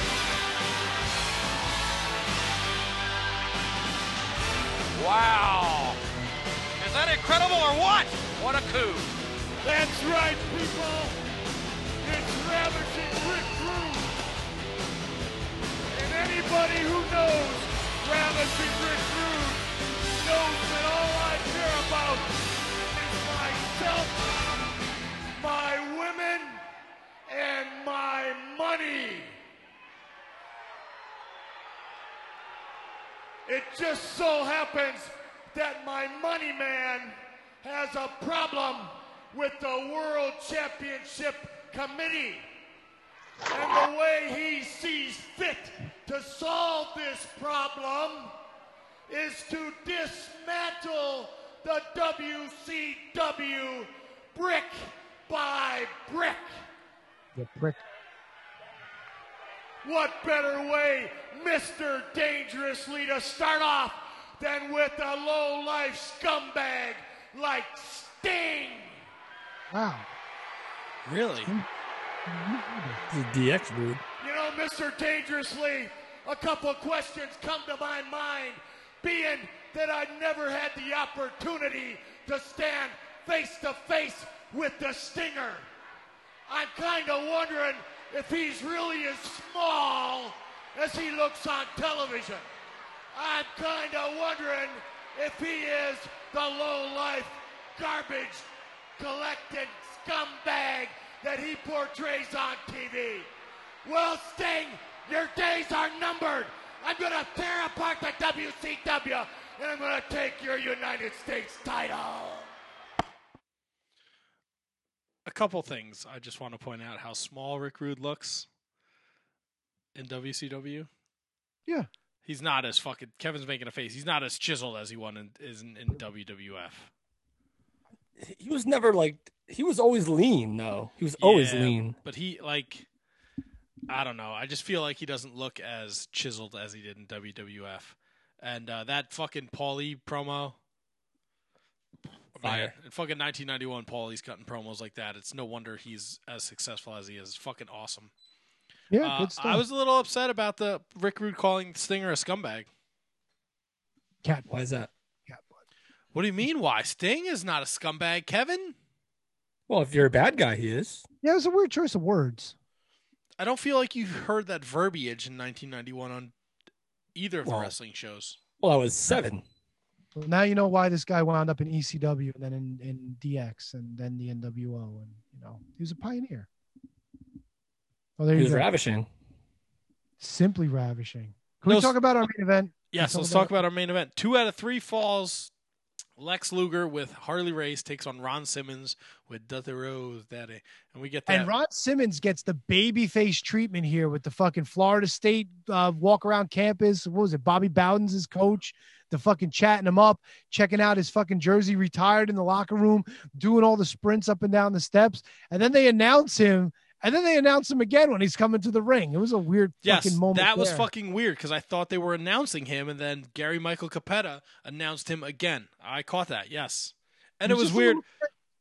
And I don't know how long Dusty had been back because he was done with the WWF 2 at this point. And of course, they had to announce just for this night only, Dusty Rhodes was going to be in his corner. It's like, The threat, Daddy. You got to take a break. Take a break, Daddy. I got you. Total package, fresh off of getting shit on for fucking winning the title at the Great American Bash 1991. Yikes! All right, so bring me back, T-Donk or Matt. Ron Simmons beats Vader when? In 92, early? 2, I think. Yeah. Oh, so this is even okay. So this is before he's even the champion. Yeah, because okay. this belt was the one that came after the Great American Bash, which Luger beat Wyndham for that title like shortly before this. So this is like the new. So lineage. who beats Luger for this then? Vader? Sting. And then Vader beats Sting. Loses to and then Vader, Ron Vader Simmons drops beats to Ron Simmons. All right, my timeline is all screwed up with this. I thought like Ron Simmons was like getting I thought Ron Simmons was getting a rematch. Like I thought maybe Luger beat Ron Simmons, and now this is Ron Simmons' rematch. Yeah, no. I didn't realize that Ron Simmons had a shot at the belt before he actually won it. Yeah, to Tony's point, Luger beats Wyndham at the Great American Bash. Sting beats Luger at Super Brawl 3. Vader beats Sting at the Great American Bash in 92. And then at a house show, or Saturday night's main event, August 2nd, 1992, Simmons beats Vader. And then does Vader win it back? Yes, at a house show in December, Vader wins it back at the end of 92. And then Sting wins it in London, England. Him and Vader trade the title overseas before Flair comes back, and he wins it at Starrcade 10. Remember And then when? Flair has the unification, and then we take off from there. See, I'll give WCW a whole lot of credit. They've changed titles on house shows way more than WWE ever did. Yeah, in the And later years, yeah. And now it's such a well in 90s in the early 90s they did it. That I mean, what Matt just read off was kind of proof of that. No, but WWE was doing it, but they did it more out of necessity in this time. No, people. they did it. They did it at what the like. You know what? All right. Well, it depends on how far you want to go back. If you want to go back to like the Backlund Bruno era, then I guess maybe it happened. No, I'm talking about like, the 90s. I mean, we had shit with like the Mountie. We had shit with Bret Hart. I mean, I'm talking about the world title. Like Bret you did Hart. it once. Diesel. Diesel is the one that No, comes Brett to too mind. was a house show, and That was a house show when he beat Ric Flair. And when did Ric Flair beat the Macho Man? Wasn't that a house show as well? Yeah, you're right. You're right. But I guess I didn't really consider those house shows because I saw it for the first time on TV. Diesel might have been the very last house show title change. For the Like, world title? World title, yeah, I think so. Yeah. It might have been. Because everything now is like Raw and SmackDown and, you know. Yeah. I Strange. think you might be right. Like, I don't think a top title has changed hands since then on the house show. I mean, I think that there wasn't the last IC title here at the Garden. Maybe Zack Ryder. No? No, No. like within the last like year, I think the IC title changed hands. AJ Styles beat somebody, or someone beat AJ And then Styles. he lost back on Raw, didn't he? AJ Styles beat somebody, you're right. Hey, you know what I learned? I learned that Lex Luger's fucking finishing pile driver was called the Attitude Adjustment. Yes, yes. Today Fucking years old. wild. And he fucking still fucked it up. Although, I got to I admit, think that was trying to get over the shoulder, that he landed on his shoulder as opposed to. that's the thing. Either Lex Luger's a genius and he did the pile driver purposely that way to injure the shoulder, or he's just a fucking idiot and lucked into the greatest finish of all times. Like I think Ron Simmons helped him too. Ron Simmons kind of, if you look at the way, like if you watch the replay and you look the way Ron Simmons kind of like lifted his shoulder out of it, yeah, because it hurt so bad. Like I think it was actually really well done. Because no, it was not the most aesthetic looking pile driver, but it did the job. And credit them and the announcers too for making that scene. And the ending to all the falls was great. Like the ending to the first fall with Simmons getting the power slam and getting the pin, that was perfect. The fucking dive over the top where Harley Race was grabbing onto the tights so he wouldn't fall over. You know, it's kind of shitty, but he's a heel and that's a shitty thing to do, and they got away with it. And fucking, what was it? There was one point where Luger had Simmons pinned and Simmons kicked out, and Harley Race just yells, "Jesus Christ, you could have counted to 10. I was like, holy cow. Yes, and then Shivani they're trying to explain like, oh, he meant to say that they could have been a 10 count outside the ring. What are you guys talking about? They weren't paying attention. They weren't paying attention. You see, like you watch them on AEW and sometimes you scratch your head like, what are they talking about? They've been doing this for 30 years. They've been perfecting Stunad. In the middle of this match, they were talking about Steve Avery pitching for the Braves, and then Jim Ross goes, how about that John Smoltz? It's the fucking main event. 2 out of 3 falls. What are you guys doing? This makes me understand them so much more. And I can't really. I'm gonna watch them totally different now when they call. Yeah, like you look at them matches. now, and it's like, yeah, they're a little older, and JR's a little more curmudgeonly. Is that a word? But Jesus Christ, they've been doing this fucking shtick for a long time. Holy cow! Holy cow! Any Yeah. highlights that you guys want to talk about in the main event? No Nothing highlights. okay. I feel like I've seen that Simmons video like a million fucking times. Like when I just put on I think they played it again on his way to challenging Vader. Yeah, because I feel like recently I put on a random Saturday night's main event on the network, and it was just like they showed that video. Either that it was like one of those videos that like they've used it before leading up to something, either this or the Vader win. They did 100%, or even after the Vader win, just to put over how awesome Ron Simmons was as a champion. Yeah, they've definitely. It wasn't the first time that you saw it for sure. Well, Lex Luger takes 2 falls in a row to win the match 2-1 and retain the championship. Yeah, we're on the Starrcade '91 Battle Bowl. Oh boy! I think there was a clash of the champions in between where Rude may have taken the title off of Sting. It's possible, maybe. And I do like that version of the U.S. belt, the 5-plate belt. I do like that version. That might be my favorite of all the U.S. titles, including the one that everybody likes. That after the 10 pounds of silver, the one that Magnum TA, Nikita Koloff, like that whole stretch in there. I think I like this one the best. What do you give it if you had to give it a grade? Solid B plus.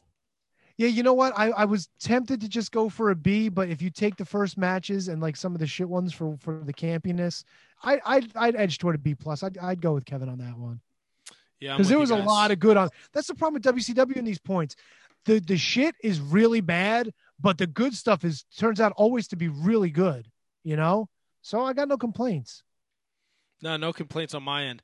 To steal a page out of Conrad's book, the reader poll for the Observer, 58.9% gave it a thumbs up, 32% gave it a thumbs down, and 0.08% gave it a thumbs in the middle.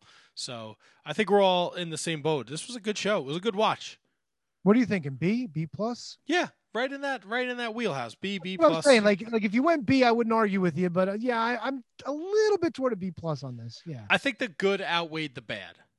Oh, severely, yeah. I mean, for every Van Hammer in the opening match, we had quite a few fun matches in there that had some meaning and were fine. Sure, From fine to like really good. If you really want to get an idea of who Terry Taylor is, go watch his match with Bobby Eaton. It's awesome. It's fucking awesome. And he gets a bad rap for the Red Rooster shit, but Terry Taylor was good. Even in Mid-South, he was really good. 100%. All right. Kev, you got anything else? I am good to go, baby. Awesome. All right. Well, we are the Shining Wizard Wrestling Podcast. We'll be back next week, Monday night at 7 o'clock. Chris Levine, referee from GCW Impact Wrestling, will be joining us about 7:45 to promote his upcoming show on IWTV. So we'll be talking to him. We'll be talking more wrestling. I got nothing else, man. We'll be back next week. It was fun. Have a safe and happy Halloween. Enjoy that extra hour of sleep Saturday night because it's daylight savings time. Yep. Support your Wizards at Wizards Podcast on Instagram, Twitter, Facebook.